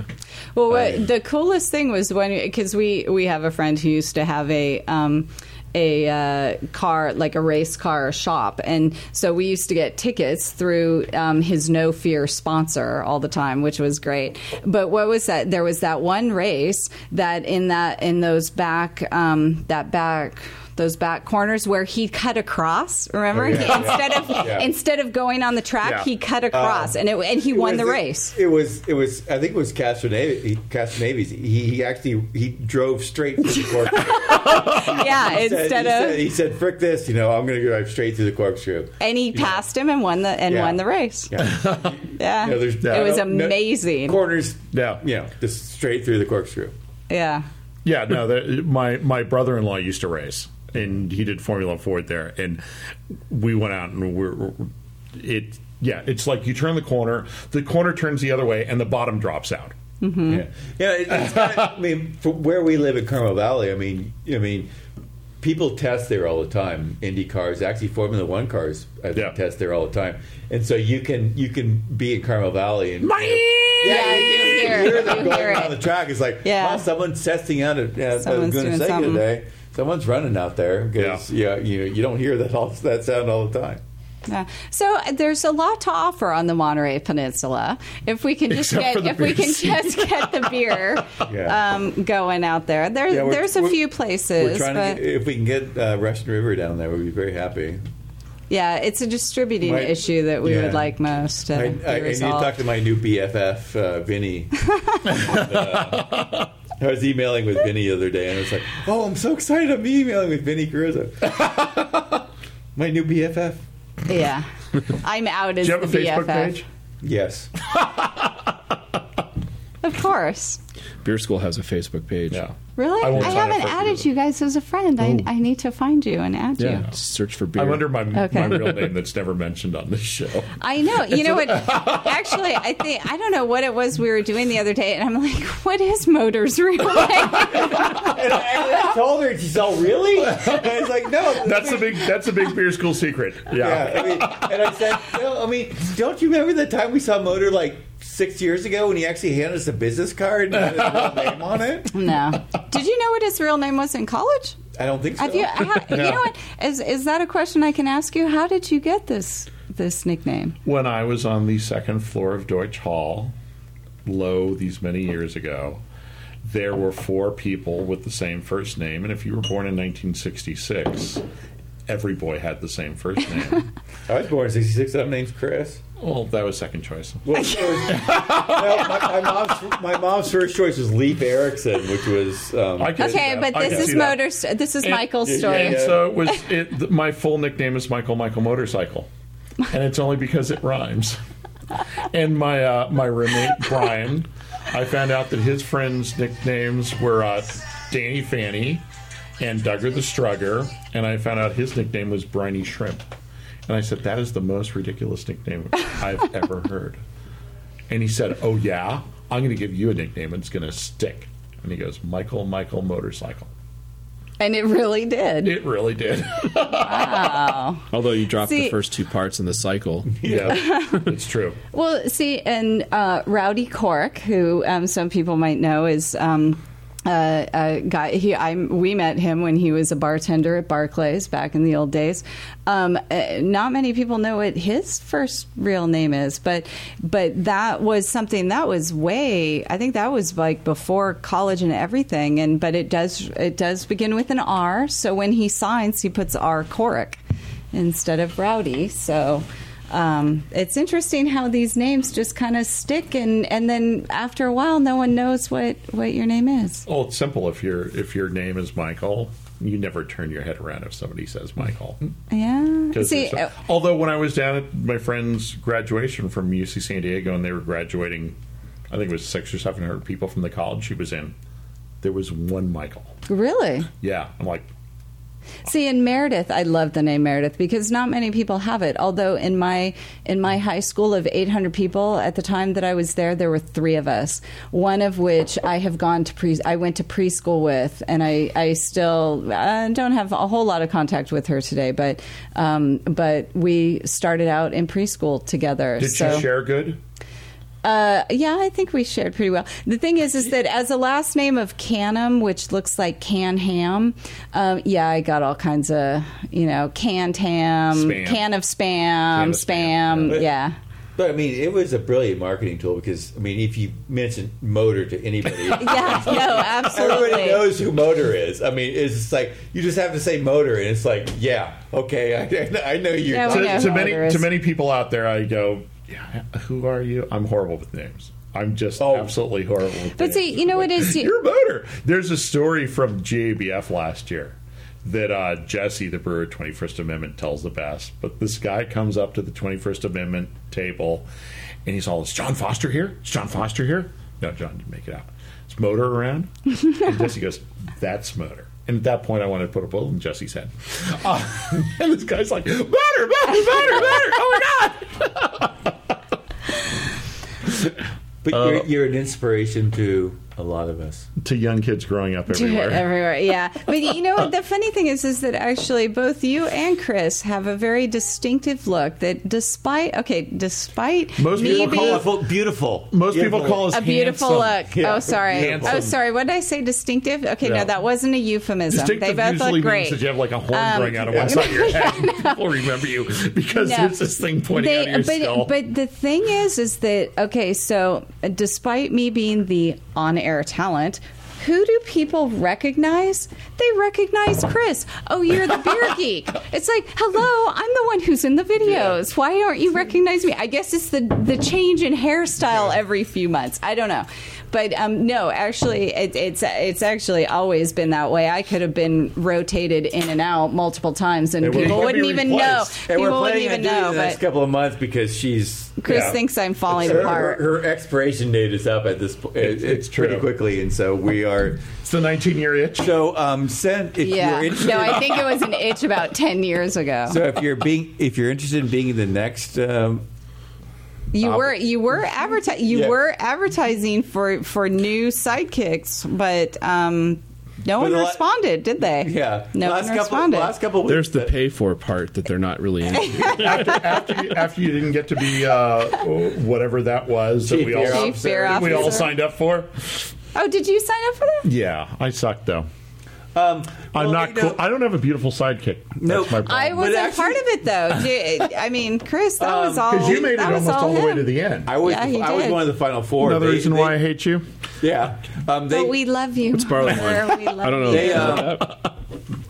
They actually flew us out. Yeah, they're beautiful. They flew me out to New York for an interview. I was one of the final four for the chief beer officer thing for the Starwood, and I asked them to.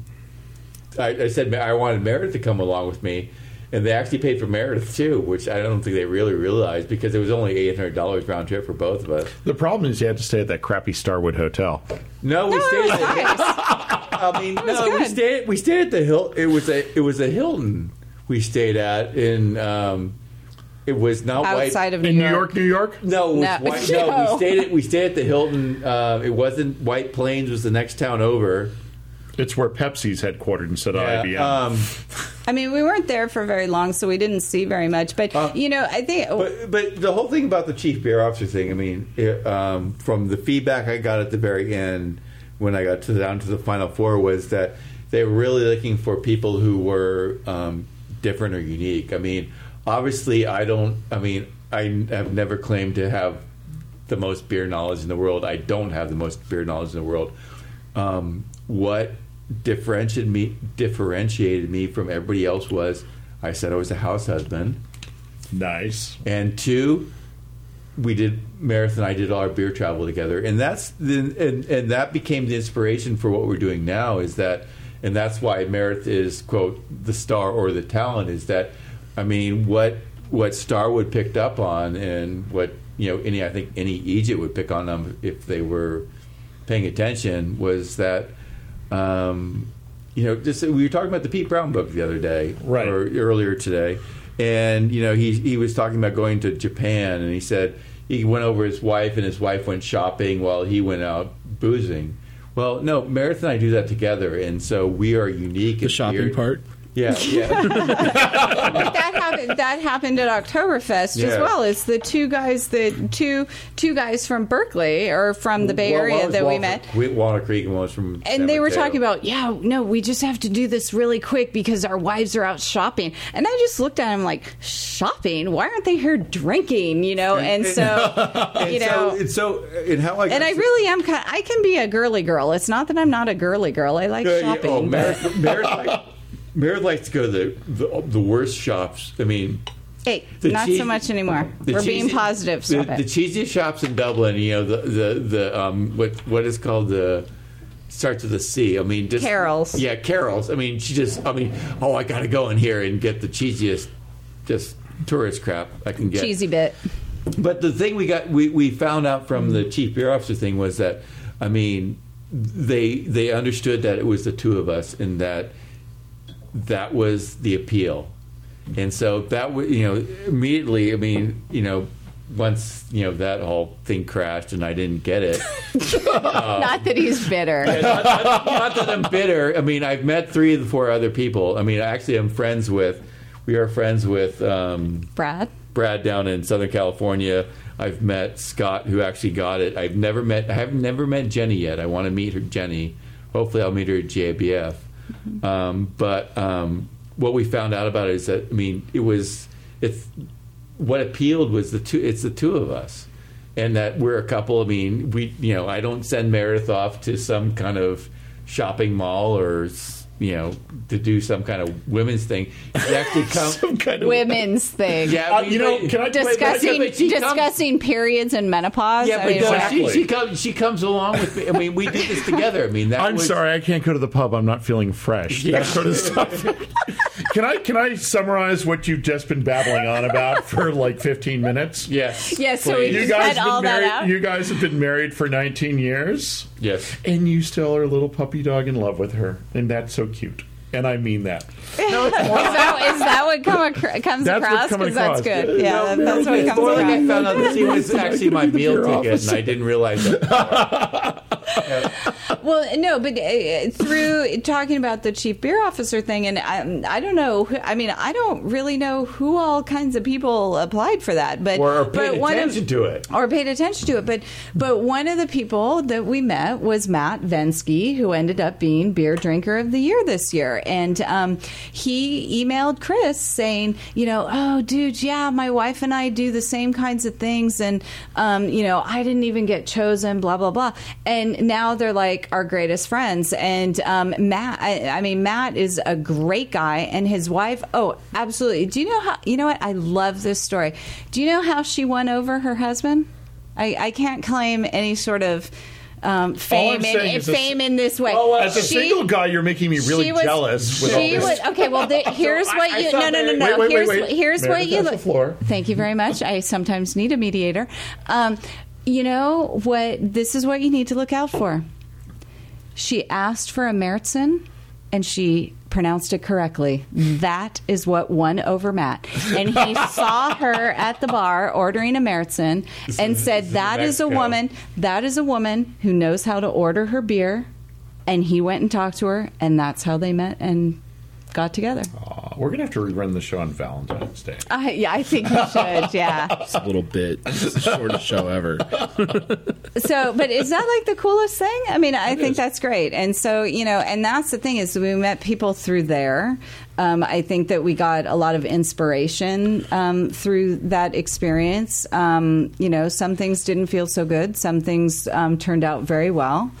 And we would be here. We wouldn't be here if today, except for the chief beer officer experience. I mean, we would just be doing some sort of less than semi-serious website. The real problem is that we're really quite enmeshed, and so we can't separate from one another. And so, if it could have been the two, it's a therapy word. You know what? You forget that I'm a licensed therapist. I don't forget that. No, you don't. It's on my notes right here. Is it? Okay. Yeah, you better watch what you say. How do you get a license to be a rapist? Okay, I'm just not going to answer that question. Not going to even address that. Okay, that killed the conversation. It did. I'm sorry. It's quite all right. Maybe that could be part of the cutout part. No, I'm not cutting that out. He's not cutting anything out. CBO. Are they going to re-elect that guy? They did, actually, didn't they? They got an intern for him. Yeah, I have no. I have since it all came down. I have no connection with them, and so I can't speak anything for. But so all that I signed a form. No. That's it. It was funny. You're like, I have no connection with anybody. I mean, obviously, I had illusions of grandeur of actually getting the job and what I would have done with it. But since it didn't happen, I mean, I have no connection with them. You can't be bitter. And I think I can't be bitter because I mean we wouldn't be here today if it wasn't for that. I mean it was a great experience for me. I mean to be in New York and I was telling. I mean my biggest worry when I had to go to New York for an interview was that they were going to ask me like. Just like the beer douche questions, like minutia of like, what's the specific gravity of Sierra Nevada? Exactly. And so, I mean, my perfect scenario of my interview was I could go there and just tell my stories, the things that Meredith and I have experienced.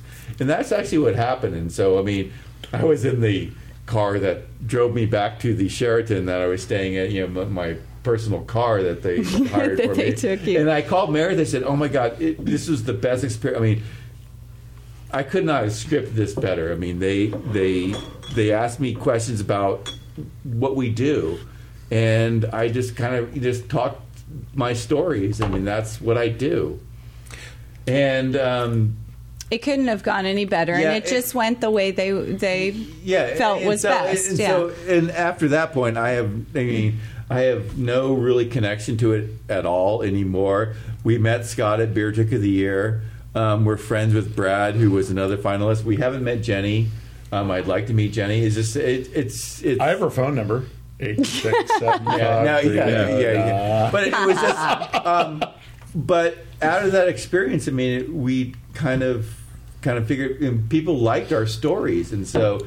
That's where we are today because of that experience. And I think it's funny that people like our stories. Like, why do people want to hear sometimes I see our videos as being like home movies. Why would anyone but our parents want to see it? Well, the only reason my mom doesn't is because she still has dial-up, so she can't watch our videos. But I mean, so the positive feedback that we get on our videos sometimes like cracks me up because it's like we're just Chris and Meredith like going on, holiday.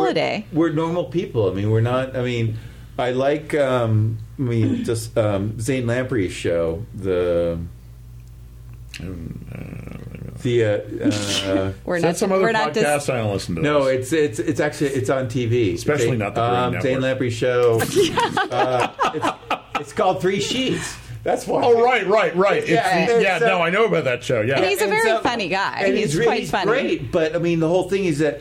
When he went down to Mexico to go to the agave and where they make tequila, I mean, he got like a personal interview with like Mr. Mr. Tequila, Mr. Jose Cuervo, And nobody in this planet is. They call him Joey C down there. Yeah.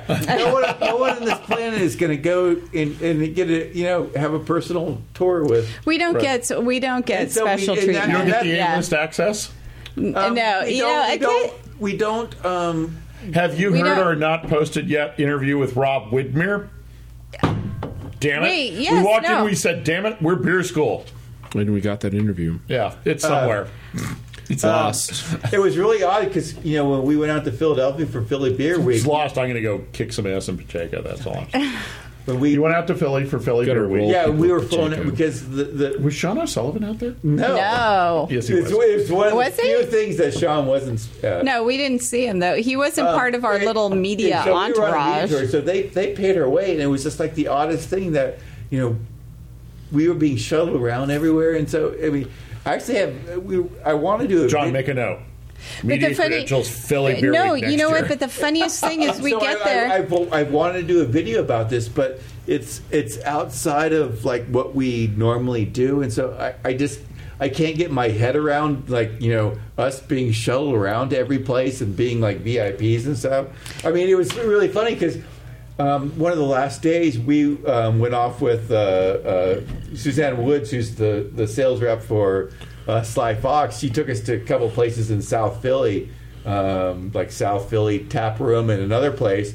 And so we just had to call the woman, Kara, and on the cell phone and say, here's where we are. Come pick us up. Yeah, and the van come in. We need a ride. That's what it was like. And so it was so outside of what we were normally. I mean, normally it's marathonized. Well, what was very funny is that because we didn't know who all, we got invited to this and we're like, oh my God, we got invited. Like, we're all at Twitter, right? Oh my God, we got invited to this. Oh my God, we have to be legitimate, media people, right? Okay, we get there. Wait. That's when you bought the socks, right? No, I didn't have the socks. But listen to this. Okay, so we get there and it's like the first night where everyone's supposed to be gathering. Jay Brooks, Lisa Morrison, Rick Sellers from Draft Magazine, and it's like, oh my God, we know you. We know you. So it was like this whole West Coast contingency that were a majority of the group as a whole, and so it was like, but for us it was like, oh my God, we're in there with Rick Sellers and Jay Brooks and Lisa Morrison, and then there's us. Oh my God, do they know who we are? Really? Maybe they think we're someone we're not. So that was probably the most surreal experience because we really do just see ourselves as Philadelphia is a great beer town. I mean, it's a good place. I was a little. I mean, I know. Obviously, everyone knows about Monk's, just like everyone knows about Toronado, but there were some other very good places. There were some great. I mean, Philadelphia. I mean. I think their brew pub scene or the brewery scene, is. I mean, I think out here we have such a depth of breweries. They have a couple, but we have such a depth. But the pub scene is absolutely amazing, and they have. It was just an amazing time. Well, and not to completely switch topics back to the West Coast, but to switch topics back to the West Coast is that the most important coast. The most important coast. The left one. Yeah. Is that at Oregon Brewers Festival last year, which is when we met Rick Sellers, for example, we also met a guy named Chris Devlin, who is a beer blogger up in Seattle. And he's at the Toronado right now getting ripped, he is at the Toronado. And so we were with him earlier today, and we've been with him this weekend, and he's like the greatest guy. And, he is also just kind of this regular Joe who goes and drinks beer. And why would we have met him? We wouldn't have met him otherwise. And now he's one of our good friends. And this is the plug I'm leading up to. Is that he does a cartoon on his blog called The Beer Douche of the Week, which really doesn't come out weekly. It's kind of whenever he manages it. There might be 50 a year, but they're not weekly. Yes, it's sort exactly. Of like Beer School's aiming toward that. Yeah. They're about 50 a year, but they're not weekly. The inspiration? When he gets inspiration. John, you and I should do a podcast or something and become famous. The thing that's weird, the weirdest is that when you've had this experience, but because you're on camera, people know who you are. But your avatar looks just like you. I know my avatar. My avatar looks just like my avatar on Twitter looks exactly like and my avatar on the Wii looks exactly like it's weird. I end up looking like John Belushi. When I tried to make my Wii avatar, I ended up looking like John Belushi. The whole office came over and goes, dude, how did you get you in the Wii? But no, the very first time that somebody ran into me and they recognize me by my voice. Right. And they're like, I know that voice. And they come over and they're like, are you? I'm like, yeah, who are you? I'm like, I'm one of your listeners. I'm like, all right. Yeah. like, okay, what do you say now? Now what do I do? Well, and I think that... We were at OBF and we were pouring our arch nemesis, Sean O'Sullivan's beer. The Hell or High Watermelon Wheat? Yes, exactly. And... we're trying. It's not. It's actually not the beer to pour at OBF because the line's too long and it's constantly in it's demand. actually a lot of work. And somebody came until up to Sunday when there's none of it. Yeah, and somebody came up to us and said, "Oh, we just watched your Ireland episode." It's like, "Oh, really? You're trying. You have a huge line. You're trying to pour. Oh, great, thanks." And they're trying to talk to us about we thought we'd see you here, and we're so happy to see you. It's like, oh, great. Let me pour this other beer for this other 21-year-old co-ed from Portland State. But yeah. Well, and actually, what these people said was they came up Sean, and they I said, love you, but yeah. but these people came up and said, "Oh yeah, we saw the website, blah blah blah," and we're thinking. Okay, wait. We assumed they were talking, and actually, I haven't looked. I don't know what 21A's website looks like if they have one, but they do have one. But it's 21. No, it's 21est. amendment.com. Yes. But we assumed that's what they were talking about when they were talking about, oh yeah, we saw your website, and we're like, oh, okay, great. And they're like, yeah, we loved the Portland episode, or we loved the Ireland episode, and we're like, oh my God, you're talking about my website. So, and then even at Great British Beer Festival, the guy who does the part of the Irish Craft Brew site, he recognized us right away. He came up and he's like, "Hey, you guys, how you doing?" And we knew that we were maybe going to meet him, but he recognized us right away. And I forget that people could potentially recognize me right away, and it's still kind of weird because that's why you're changing your haircut. That's why if I change my hair color, yeah, that might be a better idea. Then you're going to get a new sidekick. She's just going to change her hair color. Yeah. Yeah, but we'll bring you on here. If you dumb shit, we'll bring you on here. Oh, thanks. Yeah. Okay. Yeah, because at the point that I start looking really old and haggy, then radio is maybe the way to go. Or podcast is the way to go. But, so it is kind of bizarre to have someone. And radio people, you recognize their voice. As soon as you might not necessarily know who they are, but it's like you hear that voice and you're like, hey, wait a second, I know you. I know that dude. I've heard it has something to do with my laugh. With your laugh? Your laugh cuts through the whole bar. It ruins the mics, and I'm a technical challenge. You're actually getting a new mic. I'm getting a new mic. Chris can be a bit loud. Really? I think they generally change his levels when it comes to our. I mean, everyone probably knows the name Leon Panetta. He was Bill Clinton's chief of staff. He's a longtime congressman from Monterey County. Yes, and former Republican. Yes. Now a Democrat. He invented pancetta, right? Yeah. But he lives in Carmel Valley, and I kind of, because Meredith and I are huge on the Monterey Peninsula, we have all sorts of press. We're in the papers all the time. You actually do. We're huge on the Monterey Peninsula. We're huge. It's great to be a big fish in a small pond. When you sometimes when you run into people, you could see that they want to say something to you, And so this one time I was, we have the same post office. Carmel Valley Post Office. And so you and Leon Panetta share the same post office? But see, you have to understand is that I went to catechism when I was in, second grade with his youngest son. We went to high school with these kids. And so, Leon was walking out of the post office and I was walking in.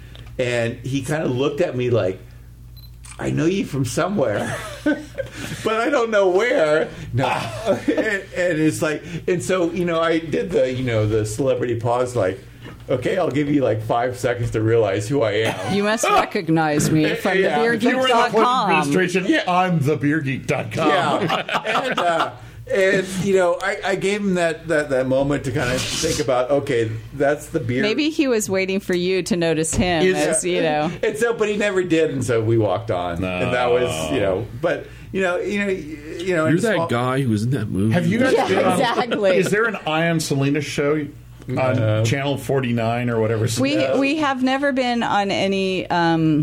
We've been in print in Monterey, but not. Meredith did write for the local paper, and we had a article about us in the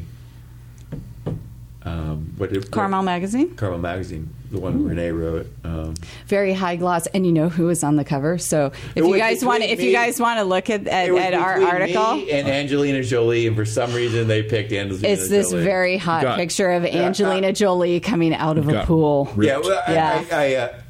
We got ripped off. From very high sources, I heard it was at the very end. It was like Chris. My insider people told me that. Yeah, it was Chris or Angelina Jolie. What should we do? And I think that's the real reason anyone picks up that. It was some loser guy who said, "Well, when you were coming out of the pool, the string was hanging out of your chest." It's a very hot picture, I guess. Well, the beer didn't have the right drips on it as it was coming out of the pool. They ruined my life. Yeah, our aim is. Here's our old. You talk about dreams and living people's dreams. Our ultimate dream would to be exactly who we are, and be able to do exactly what we do, but get paid for it. So no demands as far as any advertising commitments or publicity commitments, whatever, changing the show to meet the advertising demands, but that just someone would pay for. It's like, John, can you pass me another delicious cold Bud Light? Yes, I'll have Dasha get it for you, and she will. Let me pass you a Budweiser, would you like a Michelob Ultra? No, I think I want a. What's that new thing that they have? Oh, B to the E got canceled. No, American Budweiser American Ale. Yeah, it's coming out. Undrinkable. And I got friends who work there. We're doing the we're getting a tour of the Budweiser hop farm in Bavaria next couple of weeks. That's pretty cool. I'm very excited about that. I'm working on. Actually, the bigger guest is the guest that we. The bigger guest were not your biggest guest that you've ever had on the show? We've had both Sean O'Sullivan. Besides that, we've had Nico Freisha. Come on, Sean is like on every week. I mean, he's like, Sean, we don't have anybody. He is our arch nemesis. We had Brendan Dobles. Uh-huh. Thirsty Bear. Uh-huh. That's an excellent show, all about organic stuff. And did I tell you about Sean? We also had the world famous Justin Crosley. So we're not going to be introduced as the world famous Kristen Meredith of thebeergeek.com. Oh, that's going to be when John writes up it's going to be the world famous. Anybody can have because Sean. You are world famous. Yeah. Anybody can have Sean. We love Sean. We do. He's just our arch nemesis. Chris has dubbed it. So Sean, if you're listening, which I know you always listen to our stuff. It's funny. He is our arch nemesis. He was dubbed our arch nemesis from our recent OBF episode. So when he tried to bean Chris with a golf ball. Oh. No, it all started back at Bruce's 21A dinner, where Sean showed up completely hammered because it was the same day as the bistro thing. They had just won.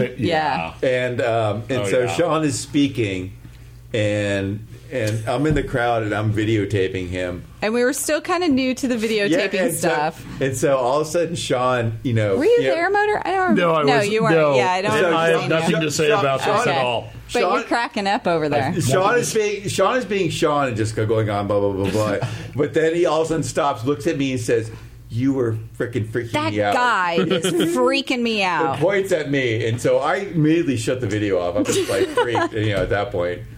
And so, oh my God, Sean O'Sullivan is telling me I'm freaking out. I angered Sean O'Sullivan. It's the end of the world. And so this was before we really knew him, Vern. Yeah. And so we were hi, Sean. We love you. This is all in loving Sean. Motor, why have you moved away from your mic?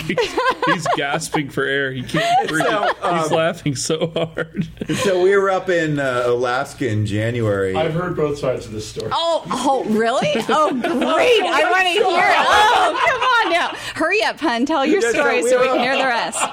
And so we were up in Alaska in January, and we ran into Sean at Midnight Sun. And I was just like, Sean didn't really kind of recognize us at that point because he didn't know how really famous we were. He didn't know who we were. He didn't know who we were. And don't you know who I am? So don't you remember Bruce's dinner? I was videotaping you and you were like really hammered and you kind of said, "Oh, I'm really freaked out by," and he's, "Oh, yeah, I remember that. That was great. Yeah, I was pretty drunk." But so, we were flying back from Anchorage, and we ended up being on the same flight as Sean and Adrian from Anchorage to Seattle. Did you go to that really good restaurant at SeaTac? No. We didn't have that a long time. No. That's a different story. Is that part of his story? So we get on the plane in Anchorage, and for some reason, somehow they booked it all wrong because Sean was right in the row right in front of us. And we had already. And he should have been in first class. Yeah. Of course. And so we've already Sully, after all. We were already sat down. And so Sean comes back and sees us. And so he's standing up. This is the last, This is a visual, everybody. Yeah. I'm sorry. This is a visual. These are beer people. Do not trust them. Looking at us. And it's just like, oh my God. This is a 3-hour flight back to Seattle. And we're tired, and it's after a beer weekend. Yeah, and Sean's like, these are beer people. Do not trust them. And so that's where it really kind of started. I would say nemesis is an appropriate Okay, term. wait, but no. Everybody's nemesis.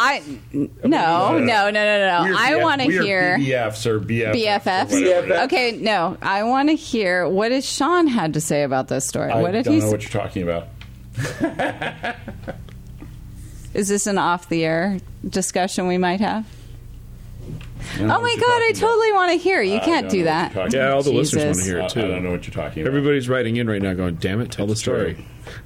I'm sure Sean was like, yeah, so I saw these people and I had no idea who they were, but, they seemed like they knew, like they thought they were someone, so I thought I would throw them a bone. And after all, I'm Sully, so, So we're going to play this arch nemesis thing to our benefit. Oh yeah. We need to ride Sean's fame. We're going to ride the watermelon wheat wave until That's hell or high watermelon wheat. That's right. I want a watermelon hat, by the way. I got a spare one. Do you? Oh yeah. I know where they keep them in the office upstairs. Really? I have total access to their. Wow. See, these are people we need to know. Your husband pees a lot, doesn't he? Oh my God. We know you talk about it in the air.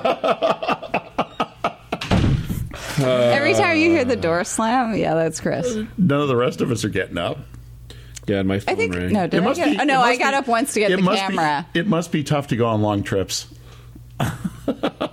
We're not going to discuss it. But you know what, guys have it so easy. Are you kidding me? Oh hell! Let's go back to talking about Manny's and Durant Center. I don't see how any woman could ever go back to those bathrooms in there. Remember, like through the cyclone fence and like down the dark, skanky hall. You know what is I have always had a thing about scary bathrooms, like whether it was on campus or not. You know, for women, like remote bathrooms, and of course because everything is guy centric, all right. So the bathroom, so there could be like a urinal right next to the end of the bar, right, for the guys, but for women we have to trek like half a mile down the road in order to get to our bathroom, and that's why I think that the best advertising thing for the beer industry would be clean, convenient, no-line bathrooms for women. Remember Bison Brewing? Yes. And the upstairs bathroom was just 4 urinals, and the sign on the door was the woman's sign with a big red circle and a slash through it. And the bathroom was 4 urinals and 2 sinks. Well, game. I don't know how they did that because game days going to Evans. No, but we used to go to Durant Hotel. Because you guys started South Side and went to the game. Yeah. We tailgated off our North Hearst. Side, yeah. And we would come across campus and we'd go to Evans, which is the great bathroom spot, right? My degree is architecture. It's the ugliest building on campus. It's the eyesore that should be torn down. It'll never get torn down because it's like 11 stories. It's not architecture, it's ED, isn't it? No, I have a BA in architecture. I think he knows what he has. I thought it's environmental design, isn't it? No. Oh, sorry. But no, so we would go to Henry's and like bathrooms. There were 2 stalls for the women. It would be out the freaking door, and so I used to try and recruit a man every once in a while to say, "Hey, let me go into the bathroom? A real man, let me as go." opposed to Chris, right? I don't think Chris ever did it for me. Well, no, I didn't mean to say that. I'm not sure that. Oh my God! 19 years later, it's revealed Chris never did it for me. You're the only woman at the table. Okay, no, wait. I'm not sure I ever requested that Chris guard the bathroom for me at Henry's. Okay, very specific. But the friends that I did. They would lead me into the stall. Okay, yeah, I'll be right here. I get out of the stall. There's no one there. And there's like a whole line of guys plus guys in the urinal. And I'm like, hello. Let me just like slink out of here now. But hey, you know what? I had a toilet to pee in. That's all that counts. I just like to interject that, before, Meredith and I do stuff like this, I mean, she actually lectured me in terms of what I should say and not say. Like, I shouldn't badmouth people. And besides Sean, I mean, Sean needs to be badmouthed, but I shouldn't do this stuff. But then she turns around and says that Chris doesn't just guard the bathroom door for me. Just doesn't do it for me, and so I just like everyone to understand. It has been 19 and a half years, but. But this, this is boy poo-poo humor. That's the problem. All I meant was did it for me. That's funny. That's funny. Chris never did it for me, and it's like, whoops! Oh God, I'm at a table full of men. So when getting back to the poo-poo part of the table. Oh my God! Do we need to stop this? This is quickly degenerating again. The homework is beer. Okay, so let's do the homework, and then we can do the after whatever, or we can turn it off. Yes. What is the homework? Travel. Go somewhere. Get married and find. The homework is. I mean, what are you assigning the homework? You're a student. You can't. No, I'm holding the freaking apple. Okay. I'll pass the apple. Okay. The homework. The homework. No, he can do the homework. If you travel, just find a beer place. I mean. It doesn't have to be. It doesn't have to be. You're excited about the beer place, but search out local beer. I mean, that's what you do when you. I mean, that's what our message is. I mean, we go to Paris. Okay, so we go to the Eiffel Tower. Yeah. We go to London. We go visit all the sites. We did a quick view of the Mona Lisa. There's Mona Lisa. Yeah. Woohoo! All right, let's go. But the thing is that Chris does incredible research about it. I mean, it's not incredible research. It's just research. You just have to look research. it up on the web. There are microbreweries in Paris. Uh-huh. Did anyone know that? I don't know. Maybe other people out there know that. Cheese eating. I heard. You eat cheese and drink the beer. Yeah, it's I know. great. There's a place It's called Beer excellent. Academy in Paris too. I heard Cool. the sewer tour is really cool. If I We ever go to Paris, I we want to have- do the sewer We tour. wanted to They've do the always been closed. We want to do the catacombs tour a couple of years ago, and we were down in Avignon, and we were taking the TGV, which is the high-speed train, which is absolutely incredible because we were standing at the station, and there was a TGV that was going south towards Marseille. And there's like a middle track, and it went through at high speed. Oh my god! But what does this have to do with beer? My other love in life. Keep talking about the TGV now. And so it was. I mean, the TGV to Marseille went through the middle track, full speed.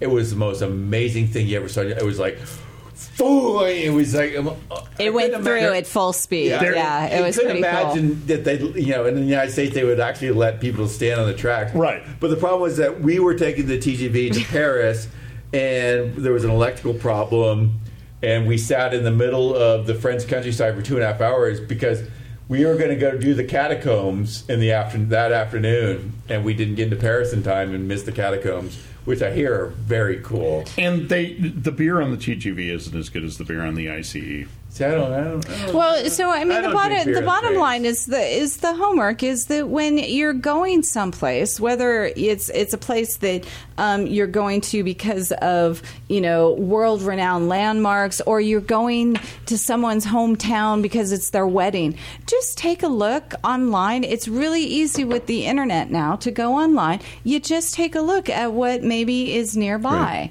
and you can find some really incredible beer places by just doing a little bit of research. But not just beer places. Like, for example, the Pinball Hall of Fame. Yes. Combine the trip with something else. Exactly. And our focus generally has to do with beer stuff, and so that's what our bottom line message is you just do a little bit of research to go beyond what all the guidebooks say. All the guidebooks have it wrong. Mm-hmm. Well, so you're saying in Paris you shouldn't be drinking Kronenberg? I think that laugh explains it all. The great thing about Paris is they have Belgian beers. Okay, wait, no, I have to tell one last story. Okay, this is. Can I tell one last story? Sure. Okay, really quick. You can cut this out if you really need to. I'm not going to cut What it. Okay, story is what- this before I... Farmer Henri. Okay, yeah. Okay, so one of the greatest stories is in France. So this was in Normandy, and Normandy. this is part Normandy, and so this is part of our beer travel kind of experiences that we try and impart Normandy is upon people. one of the most beautiful places in the world. It's gorgeous. Okay, and so Chris had the name of this brewery. It didn't have online like what the hours were or anything like that. So we're searching around. We're not even sure we're going to be able to find it. We had no idea when they were going to be open. Okay, first of all, we found it, which is great, and which is sometimes a feat in it's itself. called the Norseman. It's northwest of Rouen. Okay, and so we found it. We were there on a Saturday at 3:30. The one day a week that they have tours, Saturdays at 3:00. It is a farm. Talk about dumb fucking luck. And that's the thing. And that's the thing is that things have gone exactly the opposite way as well. So this is one of our really great things.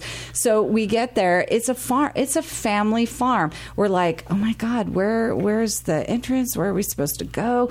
So we kind of pull up. There's cows and sheep and dogs crossing our path, and we're like, yeah, thanks for the sound effects. And so we just kind of walk into this barn. And he's already engaged in his spiel, and this is a total farmhouse brewery. There are swallows dive bombing our head as we're talking. It's not like a brewery you see in the States where it's not hermetically sealed. Yeah. There's swallows nesting in the brewery. And so we kind of we like slink up, and we're like, beer. And he's like, yeah, wee beer, blah blah blah, and so we kind of hung back of this small group. The entire thing was in French. We had no idea what he was saying. Every once in a while, he would say something, and the entire group would turn at us and chuckle. And so we got do. Yes, exactly. He couldn't have scripted it. It was, and we're trying our best not to like crack up, right? Because it was really a very funny scene. And we got a tour of his hop field that he does. He uses the hops from his little hop area. He had a whole new barn that he was building like a real brewery in with a basketball hoop. Because those French are powerhouses. Basketball powerhouses. And then he was actually fermenting whiskey also. He was distilling whiskey, and so we got to do that too. And so in the end, we bought beer from him because we thought he was a great guy, and it wasn't bad beer, and it was just all about the experience. And so I dubbed it the Farmer Henri story because you're absolutely right. It was total dumb luck that we are there right at the right time. He was willing to embrace us, and I don't know if anyone else spoke English or no one tried to speak English to us, so I have no idea. And we had the greatest time, and that was one of our best stories. And we bought beer from him because he was a great guy and he was friendly, and that's what you do when you're traveling around in the search of great beer experiences. Cool. Yeah, so that's my parting note. But I think. Do we want to talk about the Italian Alp story? All right, so we're going to do. No, we need to wrap up. What we're going to do is we're going to say there's one last thing we say on Beer School, and that is class dismissed. Woohoo! That was the again. And I have a question. Okay, so I have three questions, right? The question is about beer. So 408 to 409. I'm pointing at Chris and saying 400. I'm pointing to Meredith and saying 408. Have you ever thought about sneaking off and just doing one brewery? I have, and that's how I've caught up at times. No. Like so that you're on the same? Years ago, Chris, years and years ago, Chris went to went on a work trip to Boston by himself, and he got a bunch of Boston breweries that by the time that I went to Boston with him, some had already closed. Oh, bummer. And so I can never get them. And so there have been various times in my work that I've had to I have been on my own, and I have caught up some breweries, or we've gone back to a place that, he already has the breweries. So I have been chasing him ever since, and I have snuck in. It's going to get ugly in the next couple of months, though, because I'm going to get the San Diego one. And I'm going to get the Denver, you're going to get some Colorado Springs ones so that I'm going to be 4 ahead of her by the end of the year. So he's going to catch up some of the ones that I've sneaked off. Have you ever been ahead? No. Have I ever been ahead? No. No, always behind. All right. No. Yeah. All right, out of the 408 that you've been to. This is the question she hates. And I told her she needs to figure out an answer for this one. What's the brewery that you hated the most? Oh, that's easy. Oh, no, we don't. I'm not going to talk about the one I hated the second most hated. I'll let Chris looks like he's ready to answer this one. We will. I don't want to give the name, but it's near a national battlefield. Oh, Iraq. There's the one in Strasbourg. There's a brewery in Iraq. No, yeah, no. There's one near Gettysburg. Okay. I'm not going to name the brewery, but we went there, and it's an amazing. They have these barns in that area of Pennsylvania that are these huge barns. They're beautiful, and the sides are stone. And then the rest is wood, I think, and they have a name. I can't remember what it was, but the place was in one of these historic barns. And we got the beer, and they tried to tell us they were doing some sort of Belgian open fermentation thing, and it's just like, no, you're doing some sort of. It's just sour. It's just sour. This is swallow I'm not cleaning poop. the lines. This is infected. Yeah, exactly. This is infected beer, and so, I mean, in all of the places we've ever been, I mean, there's only like 2 or 3 that you would ever tell someone, oh, don't go here. Well, there was that one outside of Boston as well that it was really difficult because we took a regional train all the way out there. So we actually made an effort to get there. Not much in this little town. And we go there, and there were 2 people at the bar, and that was it. And then there's us, and the 2 brewers were like, I don't know, cleaning the brewery or something. And so we generally start out with a taster set to find out what beer, what their beers are like, right. And then we'll kind of decide if we want, which one we want. There's nothing wrong with that. And oh no, I think that's a perfectly fine But thing. a lot of people are like, why would you get a taster? Why wouldn't you go eeny meeny? Oh no! Yeah. Absolutely, Oh no! I just drink absolutely. a pint of everything. Yeah. Oh yeah, no, absolutely. We get it. We get a taster. That's another good story. And so we started taking sips, and we like looked at each other. There's barely anyone else in this place, and we're like, oh my God, this is so bad. We didn't even get through the entire taster set. I mean, these are like 8-ounce glasses. I mean, there were 6 of them, and every single one had like the same. Was like off flavor. one sip. There was something wrong, in the brewery. I mean, it's some infection, and so every single beer had the same off flavor, and it's like, and so we left. I mean, we didn't even finish the taster set. Yeah, which is really odd for us. I mean, we left like 6 glasses of half full beers, and it's like, can we have the bill, please? There's a train back to Boston in half an hour. Do you want to go? Do you want to stay here and try to finish these, or do you want to go sit by the frickin' station and twiddle our thumbs while we chose to twiddle our thumbs that one. Twiddle our thumbs by the station, and the sad thing is that the brewers are like scooping out spent grain from it's like there's something wrong. We really try to be positive, and we really try to be respectful. And it's quite embarrassing on our part to say, okay, can we pay for our taster? And then we exit because we don't want to be mean. We don't tell people that we have a beer site or anything. I mean, we try to keep everything low key. I mean, we try to just go as an average person, and so we don't tell.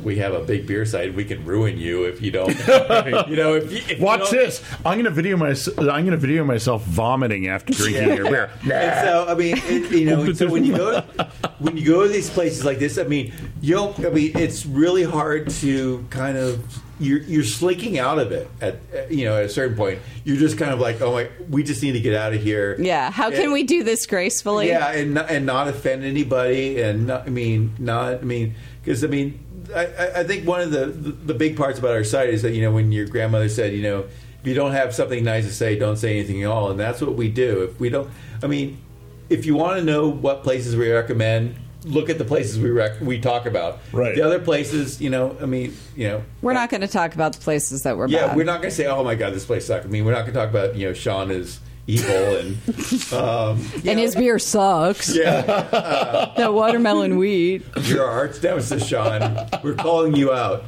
Please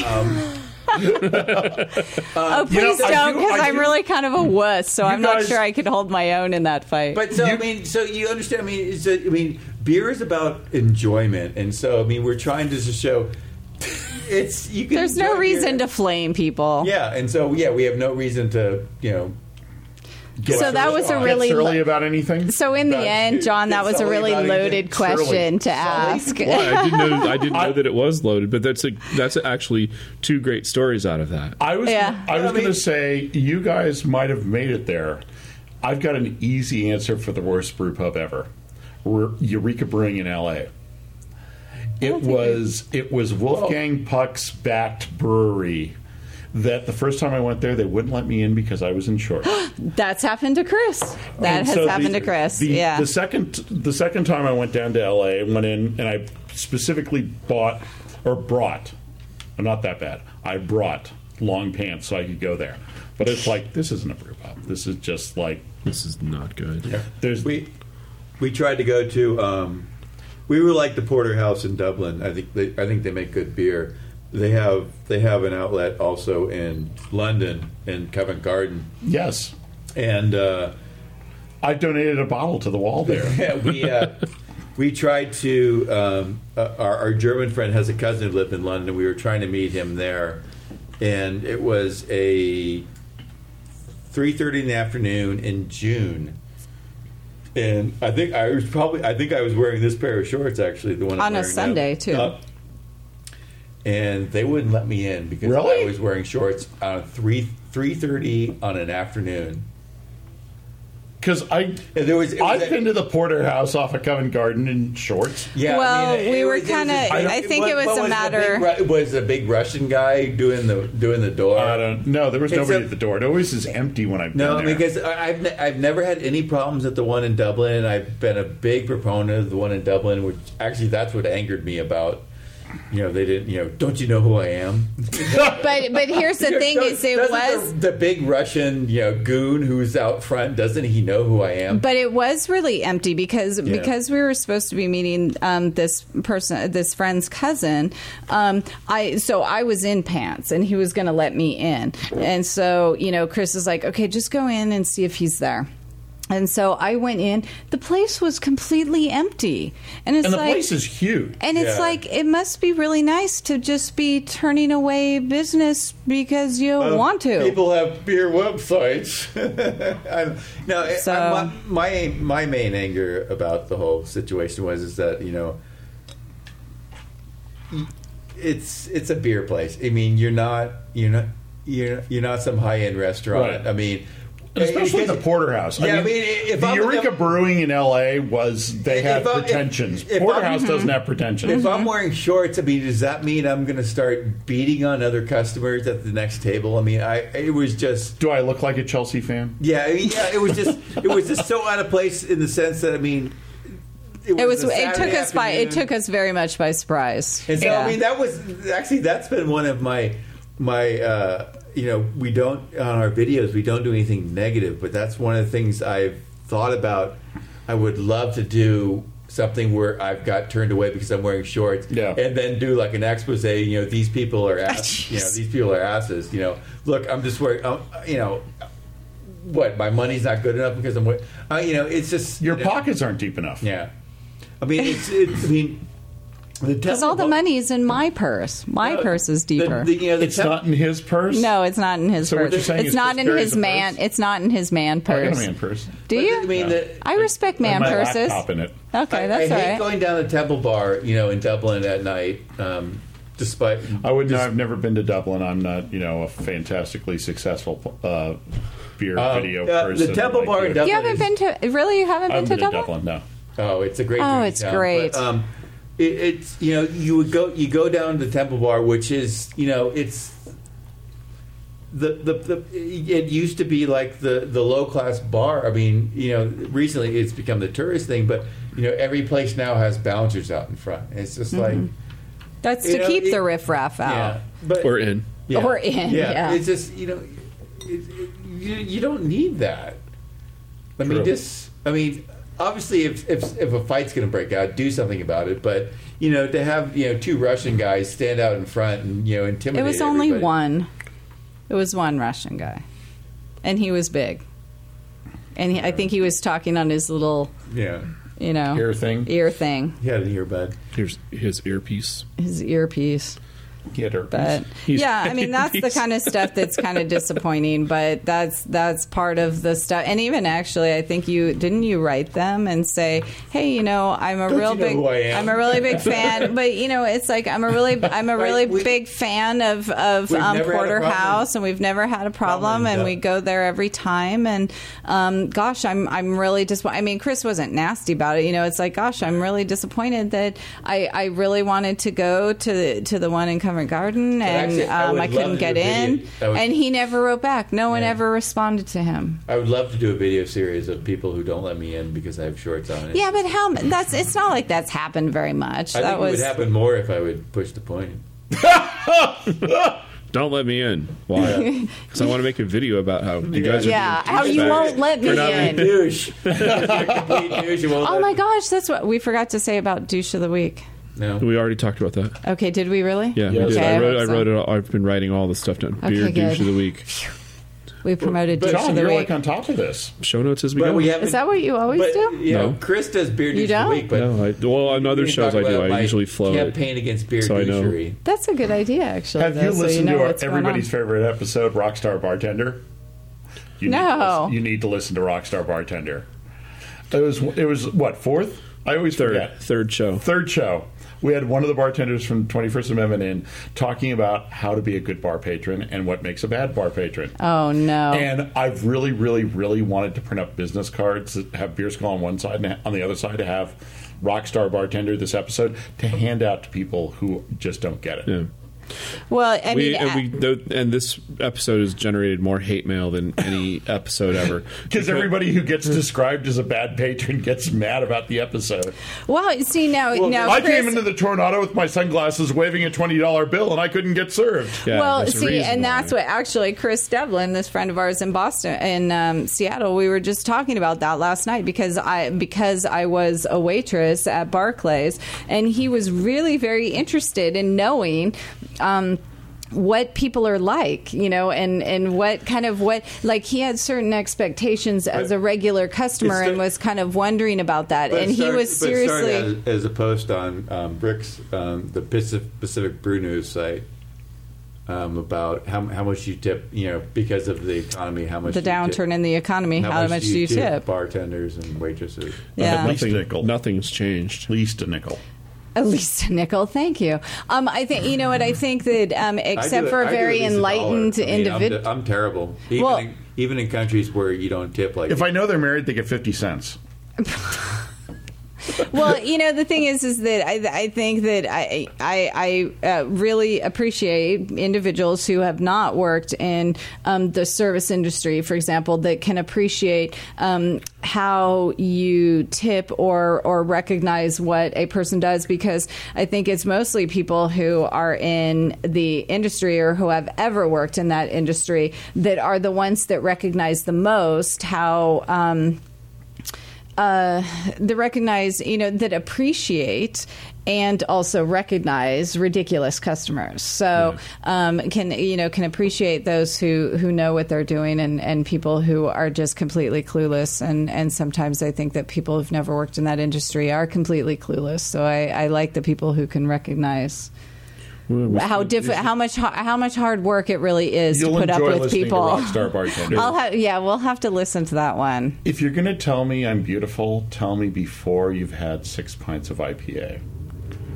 That was a quote from the show. That was a brilliant quote. Really? Now from who to who? From the bartender. From the bartender to the customer. And if you think you're going to impress me and woo me, do it before you've had 6 pints of beer. you know what? No, I'm sorry. I can work that one. You're going to tell me I'm beautiful after 6 beers? All right. Yeah. Hand over your wallet, bud. You're a really good looking guy, too. oh wow, No, it's... well... And, I got to tell you, you are our first Barclays employee to be on the show. Really? Yeah. God, and I was like forever ago. No one even knows who I am from there anymore. That was...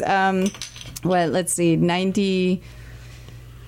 I worked there 92 to 94, and we had been customers of there before then. I'm number 34 in the beer club, and I was the 12th person to reach 100. Yeah, and So basically, you lapped 22 people. Yeah. Yeah, and those But I first still couple have my- people, it was a real race And too. I still have my So original liver.